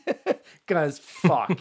That was I look back at this movie, I go, we were just dumb. It was a bunch of young kids that wanted to make a movie so bad that no one cared about fucking anything. So someday I'm gonna see one of those commercials late at night on TV that says, if you were someone you loved has cancer because you were part of Zombie Apocalypse Redemption, you may be entitled to compensation. Yeah, pretty much. James, why didn't you get to be in the movie? I don't even know if I did. When did this Tank? Tank's in it. Is in. Yeah, Tank that's been on our show a couple times. He's in the movie. Yeah. What? Yeah, he was on set for it. Oh, thanks for inviting me. Tank was friends with Tank was one of the was friends with one of the guys that was like really good friends with Ryan Thompson and Matt O'Day. So I know Tank from actually two different groups of friends, which is odd. But yeah, so he was invited to set. He's actually one of the raiders in the big fight scene at the compound. The big fight in the kitchen? No, at the camp. Why wasn't I invited? I don't know. Dick? Because you probably thought our movie was stupid and you didn't want to come. I know we're running long, but that would make sense. That's a good choice, James. I know we're running long, but I gotta ask, why the fuck did you stop doing this kind of shit? Because I saw you had like at least 3 or 4 credits on IMDb. This looks like it was fun to make. It was super fun. Like I said, for as shitty as this movie is, it's funny rewatching it. I was telling James over here, I'm like, this movie's actually a lot better than I give it credit for. There's parts that are really bad, but there's other parts I'm like, that actually looks kind of fucking cool. Like, it turned out we made a fucking feature movie. How many people can say that? This movie really soured me with that group of friends. So the whole Phantasmal family, we called it. Like, we had like our film family, right? Like, we had the director, we had the producers, which was like me and a couple other guys that like just made everything happen. We had actors we worked with, we had music guys, we had camera guys, we had like everything in place to like whenever we wanted to do a project we could do it. And we made a couple of things, and this movie really left a bad taste in my mouth because the original idea, and I don't give a shit if anybody hears us now, but like the original idea is that anybody within like our film family, right? Like we were doing this to further ourselves. Like we were going to stick together as a group, further ourselves. Nobody was going to take pay from it. It was like all the money's going to go elsewhere. We're going to get the back end of selling this and making new stuff and sticking together as a group. But halfway through shooting, a little more than halfway through shooting, I found out that like literally everybody was getting a check from making the movie. Like literally everybody, shit. Except me. I never got paid for a second of my time on this movie. And the thing was it because you were in charge of that one shot when they got outside the tent and it was like they needed a dolly, but it was like jumping all over the place with the camera? I was the fucking dolly person on this whole movie, motherfucker. Every time there was a dolly move. So the answer to your question is yes. Every time there was a dolly move in this movie, though, that was me. My main thing on this movie was associate producer and second AC, which is second assistant camera. So I was the one doing all the slating, changing lenses, all that. I was working directly with the camera guy. A guy named Jared, rest in peace. Fucking great dude. Taught me everything I knew. Super sad story with him. But anyway, like I did all this work though, like while we were shooting everything else. The whole reason that we had a second act, that whole cathedral, was because of me. Like it was my work that I got that place for him. Like a lot of the special effects, practical stuff I had a hand in. I did, like, I was like everywhere, like all over this entire movie. And yeah, I found out that like literally every single person that worked on this movie, even people that weren't hired, that just like wheedled their way in to working on the movie, which happened quite a bit, they were getting checks cut like for them to get paid for it all. Wow. And I never saw a fucking dime. And to be honest with you, I felt really slighted by it, like super fucking slighted. So ruined my relationship with this whole crew and the whole crew. We did a couple things afterwards. I did that Spirit of Mumbai movie, which luckily I got paid for because that was 3 different people. But like I worked on that with a lot of the same people, and then a couple little things after that, and then like it just the whole thing fell apart. I didn't really want to work with them anymore. It was just kind of a bad, like I said, the whole thing left a bad taste in my mouth. And for me, if you're asking why I didn't continue with it, it's because I was in this position where like everything I knew about the industry was kind of roped into this group. So without the group, I didn't really know where to go from there. You know what I'm saying? Like I didn't have the contacts. I didn't have, all that. It sounds like, in retrospect, it sounds like a stupid excuse to not continue. But like in the time, it just like, I didn't really know how to continue in it. I just figured like maybe God called you to work in the church or something like that. There is no God. Oh my God.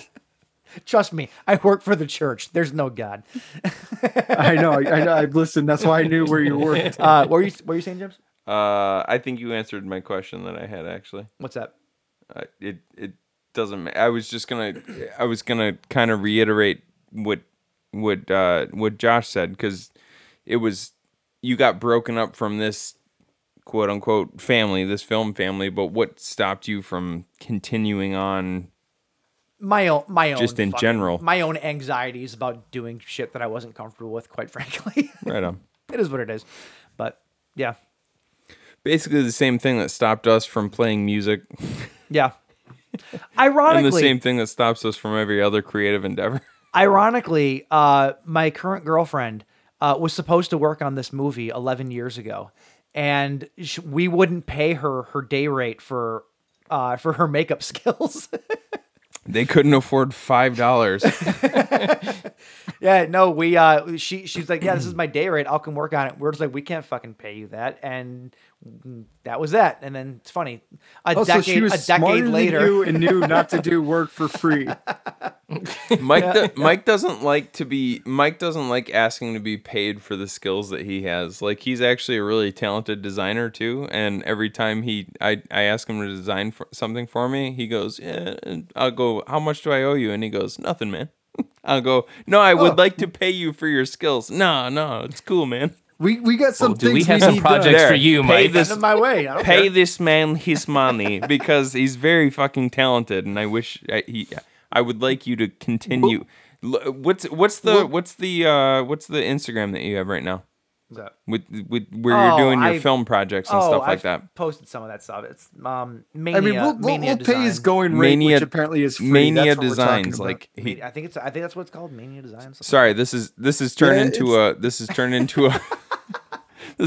a Hawking Mike skills fest, but like, it's my birthday, damn it. But it was so I'm gonna talk you up then. Mike is an incredibly talented designer, and he needs to be paid for that skill. So go ahead and whatever work you have for him, fucking pay him for it. I'm sorry. And he's going to name his price right now, which is $2,000 per working hour. Mania Select video. Nice. Mania. That's what it's under. Mania Select. He has a total of 5 posts because he's really passionate about it. So that was literally, I posted this online literally because I was applying for a job and people wanted to see the stuff and I had nowhere to put it. And I was like, well, just throw it up on an Instagram somewhere. So I made an Instagram for it and put it up.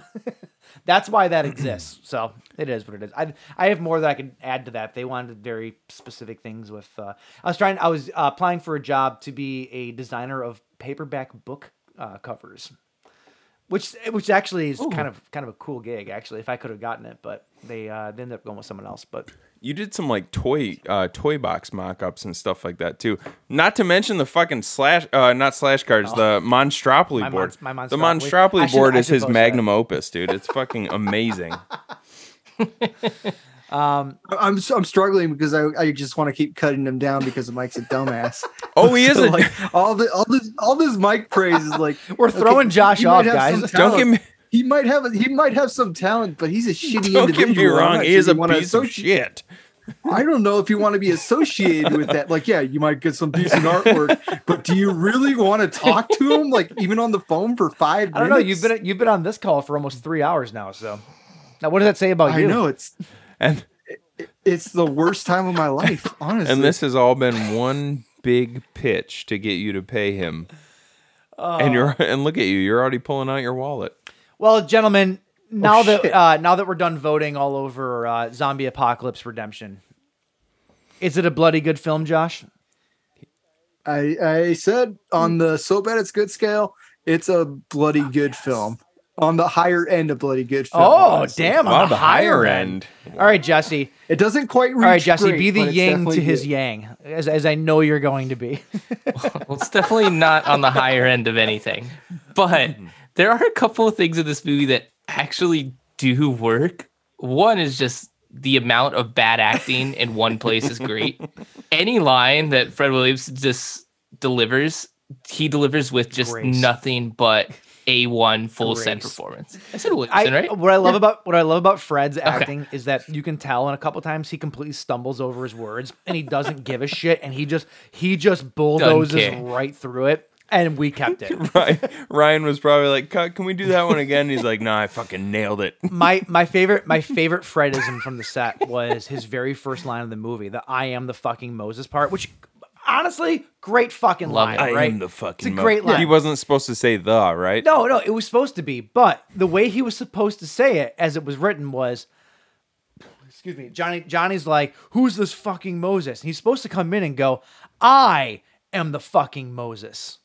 But that's not how he says it. He comes in and he goes, "I am the fucking Moses." I am the fucking Moses. It's a completely different emphasis on the wrong syllable. You know, like it's he could have dropped some tablets right there, and it would have been a biblical performance. I've watched this movie like 4 times, and every time I hear it, I just think of nobody fucks with the Jesus. Man. That's right, man. Nobody fucks with the Jesus. Yeah, I remember though. I remember on set. This movie's way too fucking long. Him doing that multiple times, then just not doing it the way Ryan wanted him to do it. So we just gave up and moved on. It's Fred Williamson. He does what he wants. But yeah, good time. But yeah, this movie's way too fucking long. Like it says it's 97 minutes. It felt like 4 hours. Like there's parts of this movie, like the whole first 40 minutes of this movie just drag and drag and drag. But it's just wild enough. Like this is the sweet spot for our podcast. Is like we love this trash. Like it's just enough action B movie trash, just enough post-apocalyptic B movie trash, just enough horror trash. There's a dude eating a baby at one point. It's an actual real baby. Like I had too much fun with it. What else do you I had want? way more fun with it than I wanted to. I wanted to hate it. And there are parts of it that I do hate. So I don't want to, fill your head up too much because there's some fucking garbage in this movie. But it's a bloody, slightly better than okay, bottom echelon of good film. I'll fucking take it. We got 2 bloody good films out of this. I will fucking take it. All right, guys, we are wrapping, approaching 3 hours here, which is absurd. You're gonna have to cut one some movie. shit out. Yeah, I probably won't because this is gonna be way too much fun to listen to. I will say this: if anybody is out there and has watched this movie and disagrees with us, I will leave you with one thing: if we wanted your opinion, we would rape it out of you. I won't. That being said, the good news is, according to Rotten Tomatoes, you're going to have to rape less than 50 people. Bloody good film likes consent, just so you know. So Mike will rape it out of you. That being said, thank you to the Bloody Good Film Podcast guys, Josh and Jesse. You guys are welcome back here anytime, honestly. After this, I'm not sure they're gonna want to. That's fair. It's fun. It's funny.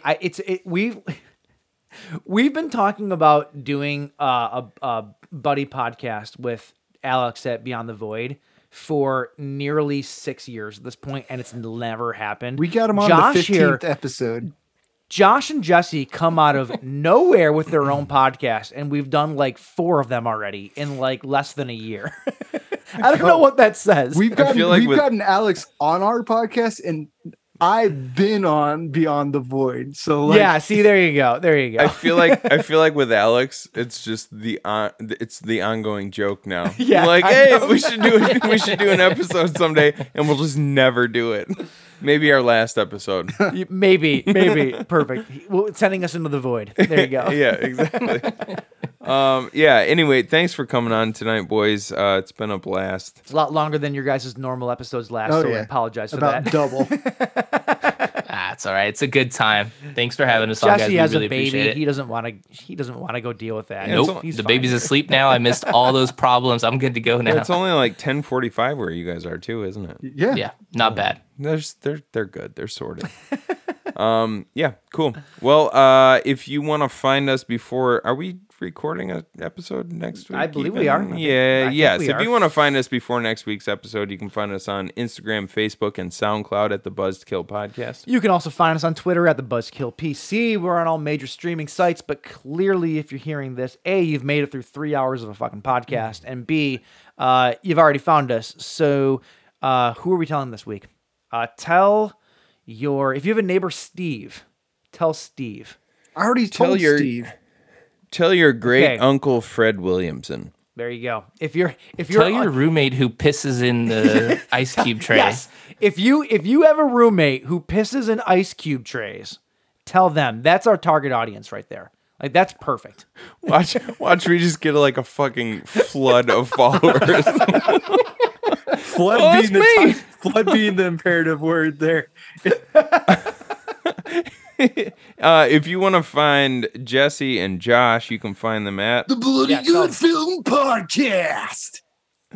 Oh, it sounds just as gross live. Sounds like you're gargling piss when you do that. Well, that's the secret. I'm always gargling piss. Jesus. Where can the people find you guys at, though? Yeah, Bloody Good Film Podcast on Instagram. I think Twitter. We're on Facebook, and then just like any podcast catcher, just look up Bloody Good Film Podcast. We're there. Do you guys have a TikTok too. A TikTok? Yeah, we're here for the kids, for the TikToks. Oh, yeah? It's not as active as we would want it to be, but at Bloody Good Film Podcast on the TikToks as well. You can see Josh eating a ridiculous one-chip challenge and probably overreacting. I was really hoping you were going to say a bag of dicks. That would have been great. I was really hoping you were going to say that one got taken down. I was really hoping you were going to say podcast. I was really hoping you were going to say a piss cube. But I dream. It hasn't happened yet. All right, guys. We should get more active on TikTok, both of us. We'll start doing the little dances and everything. It'll be a fun time. Yeah, have fun with that. He'll do it for a week, and then you'll never see him again. Jesse. Oh no, I'm not gonna do it. That looks like our TikTok. Jesse and James can do it for a week, and then me and Michael do nothing. You guys can edit it for us.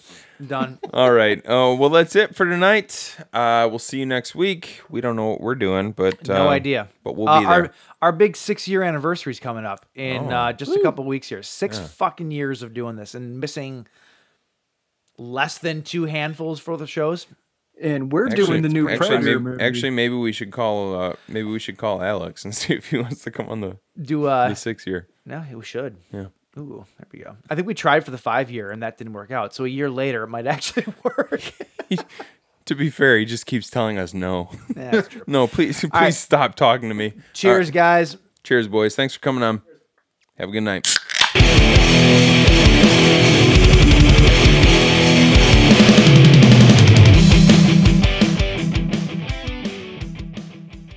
I don't know that a monkey would be my first choice as a helper. Why not? They're just shifty. He's cute. He's very cute, but I don't know. I've heard too many stories of monkeys. Like I almost called it a Mikey of monkeys ripping off testicles. So don't let it jack you off, Josh. Then why are you getting a helper animal? Take. Dogs do it so much easier. That close to your exposed ball. He's supposed to help in all aspects of life. Who holds your penis if you're paralyzed? The monkey. I mean, I suppose if you got it, right? I mean, you got to. Fuck! I forgot the joke.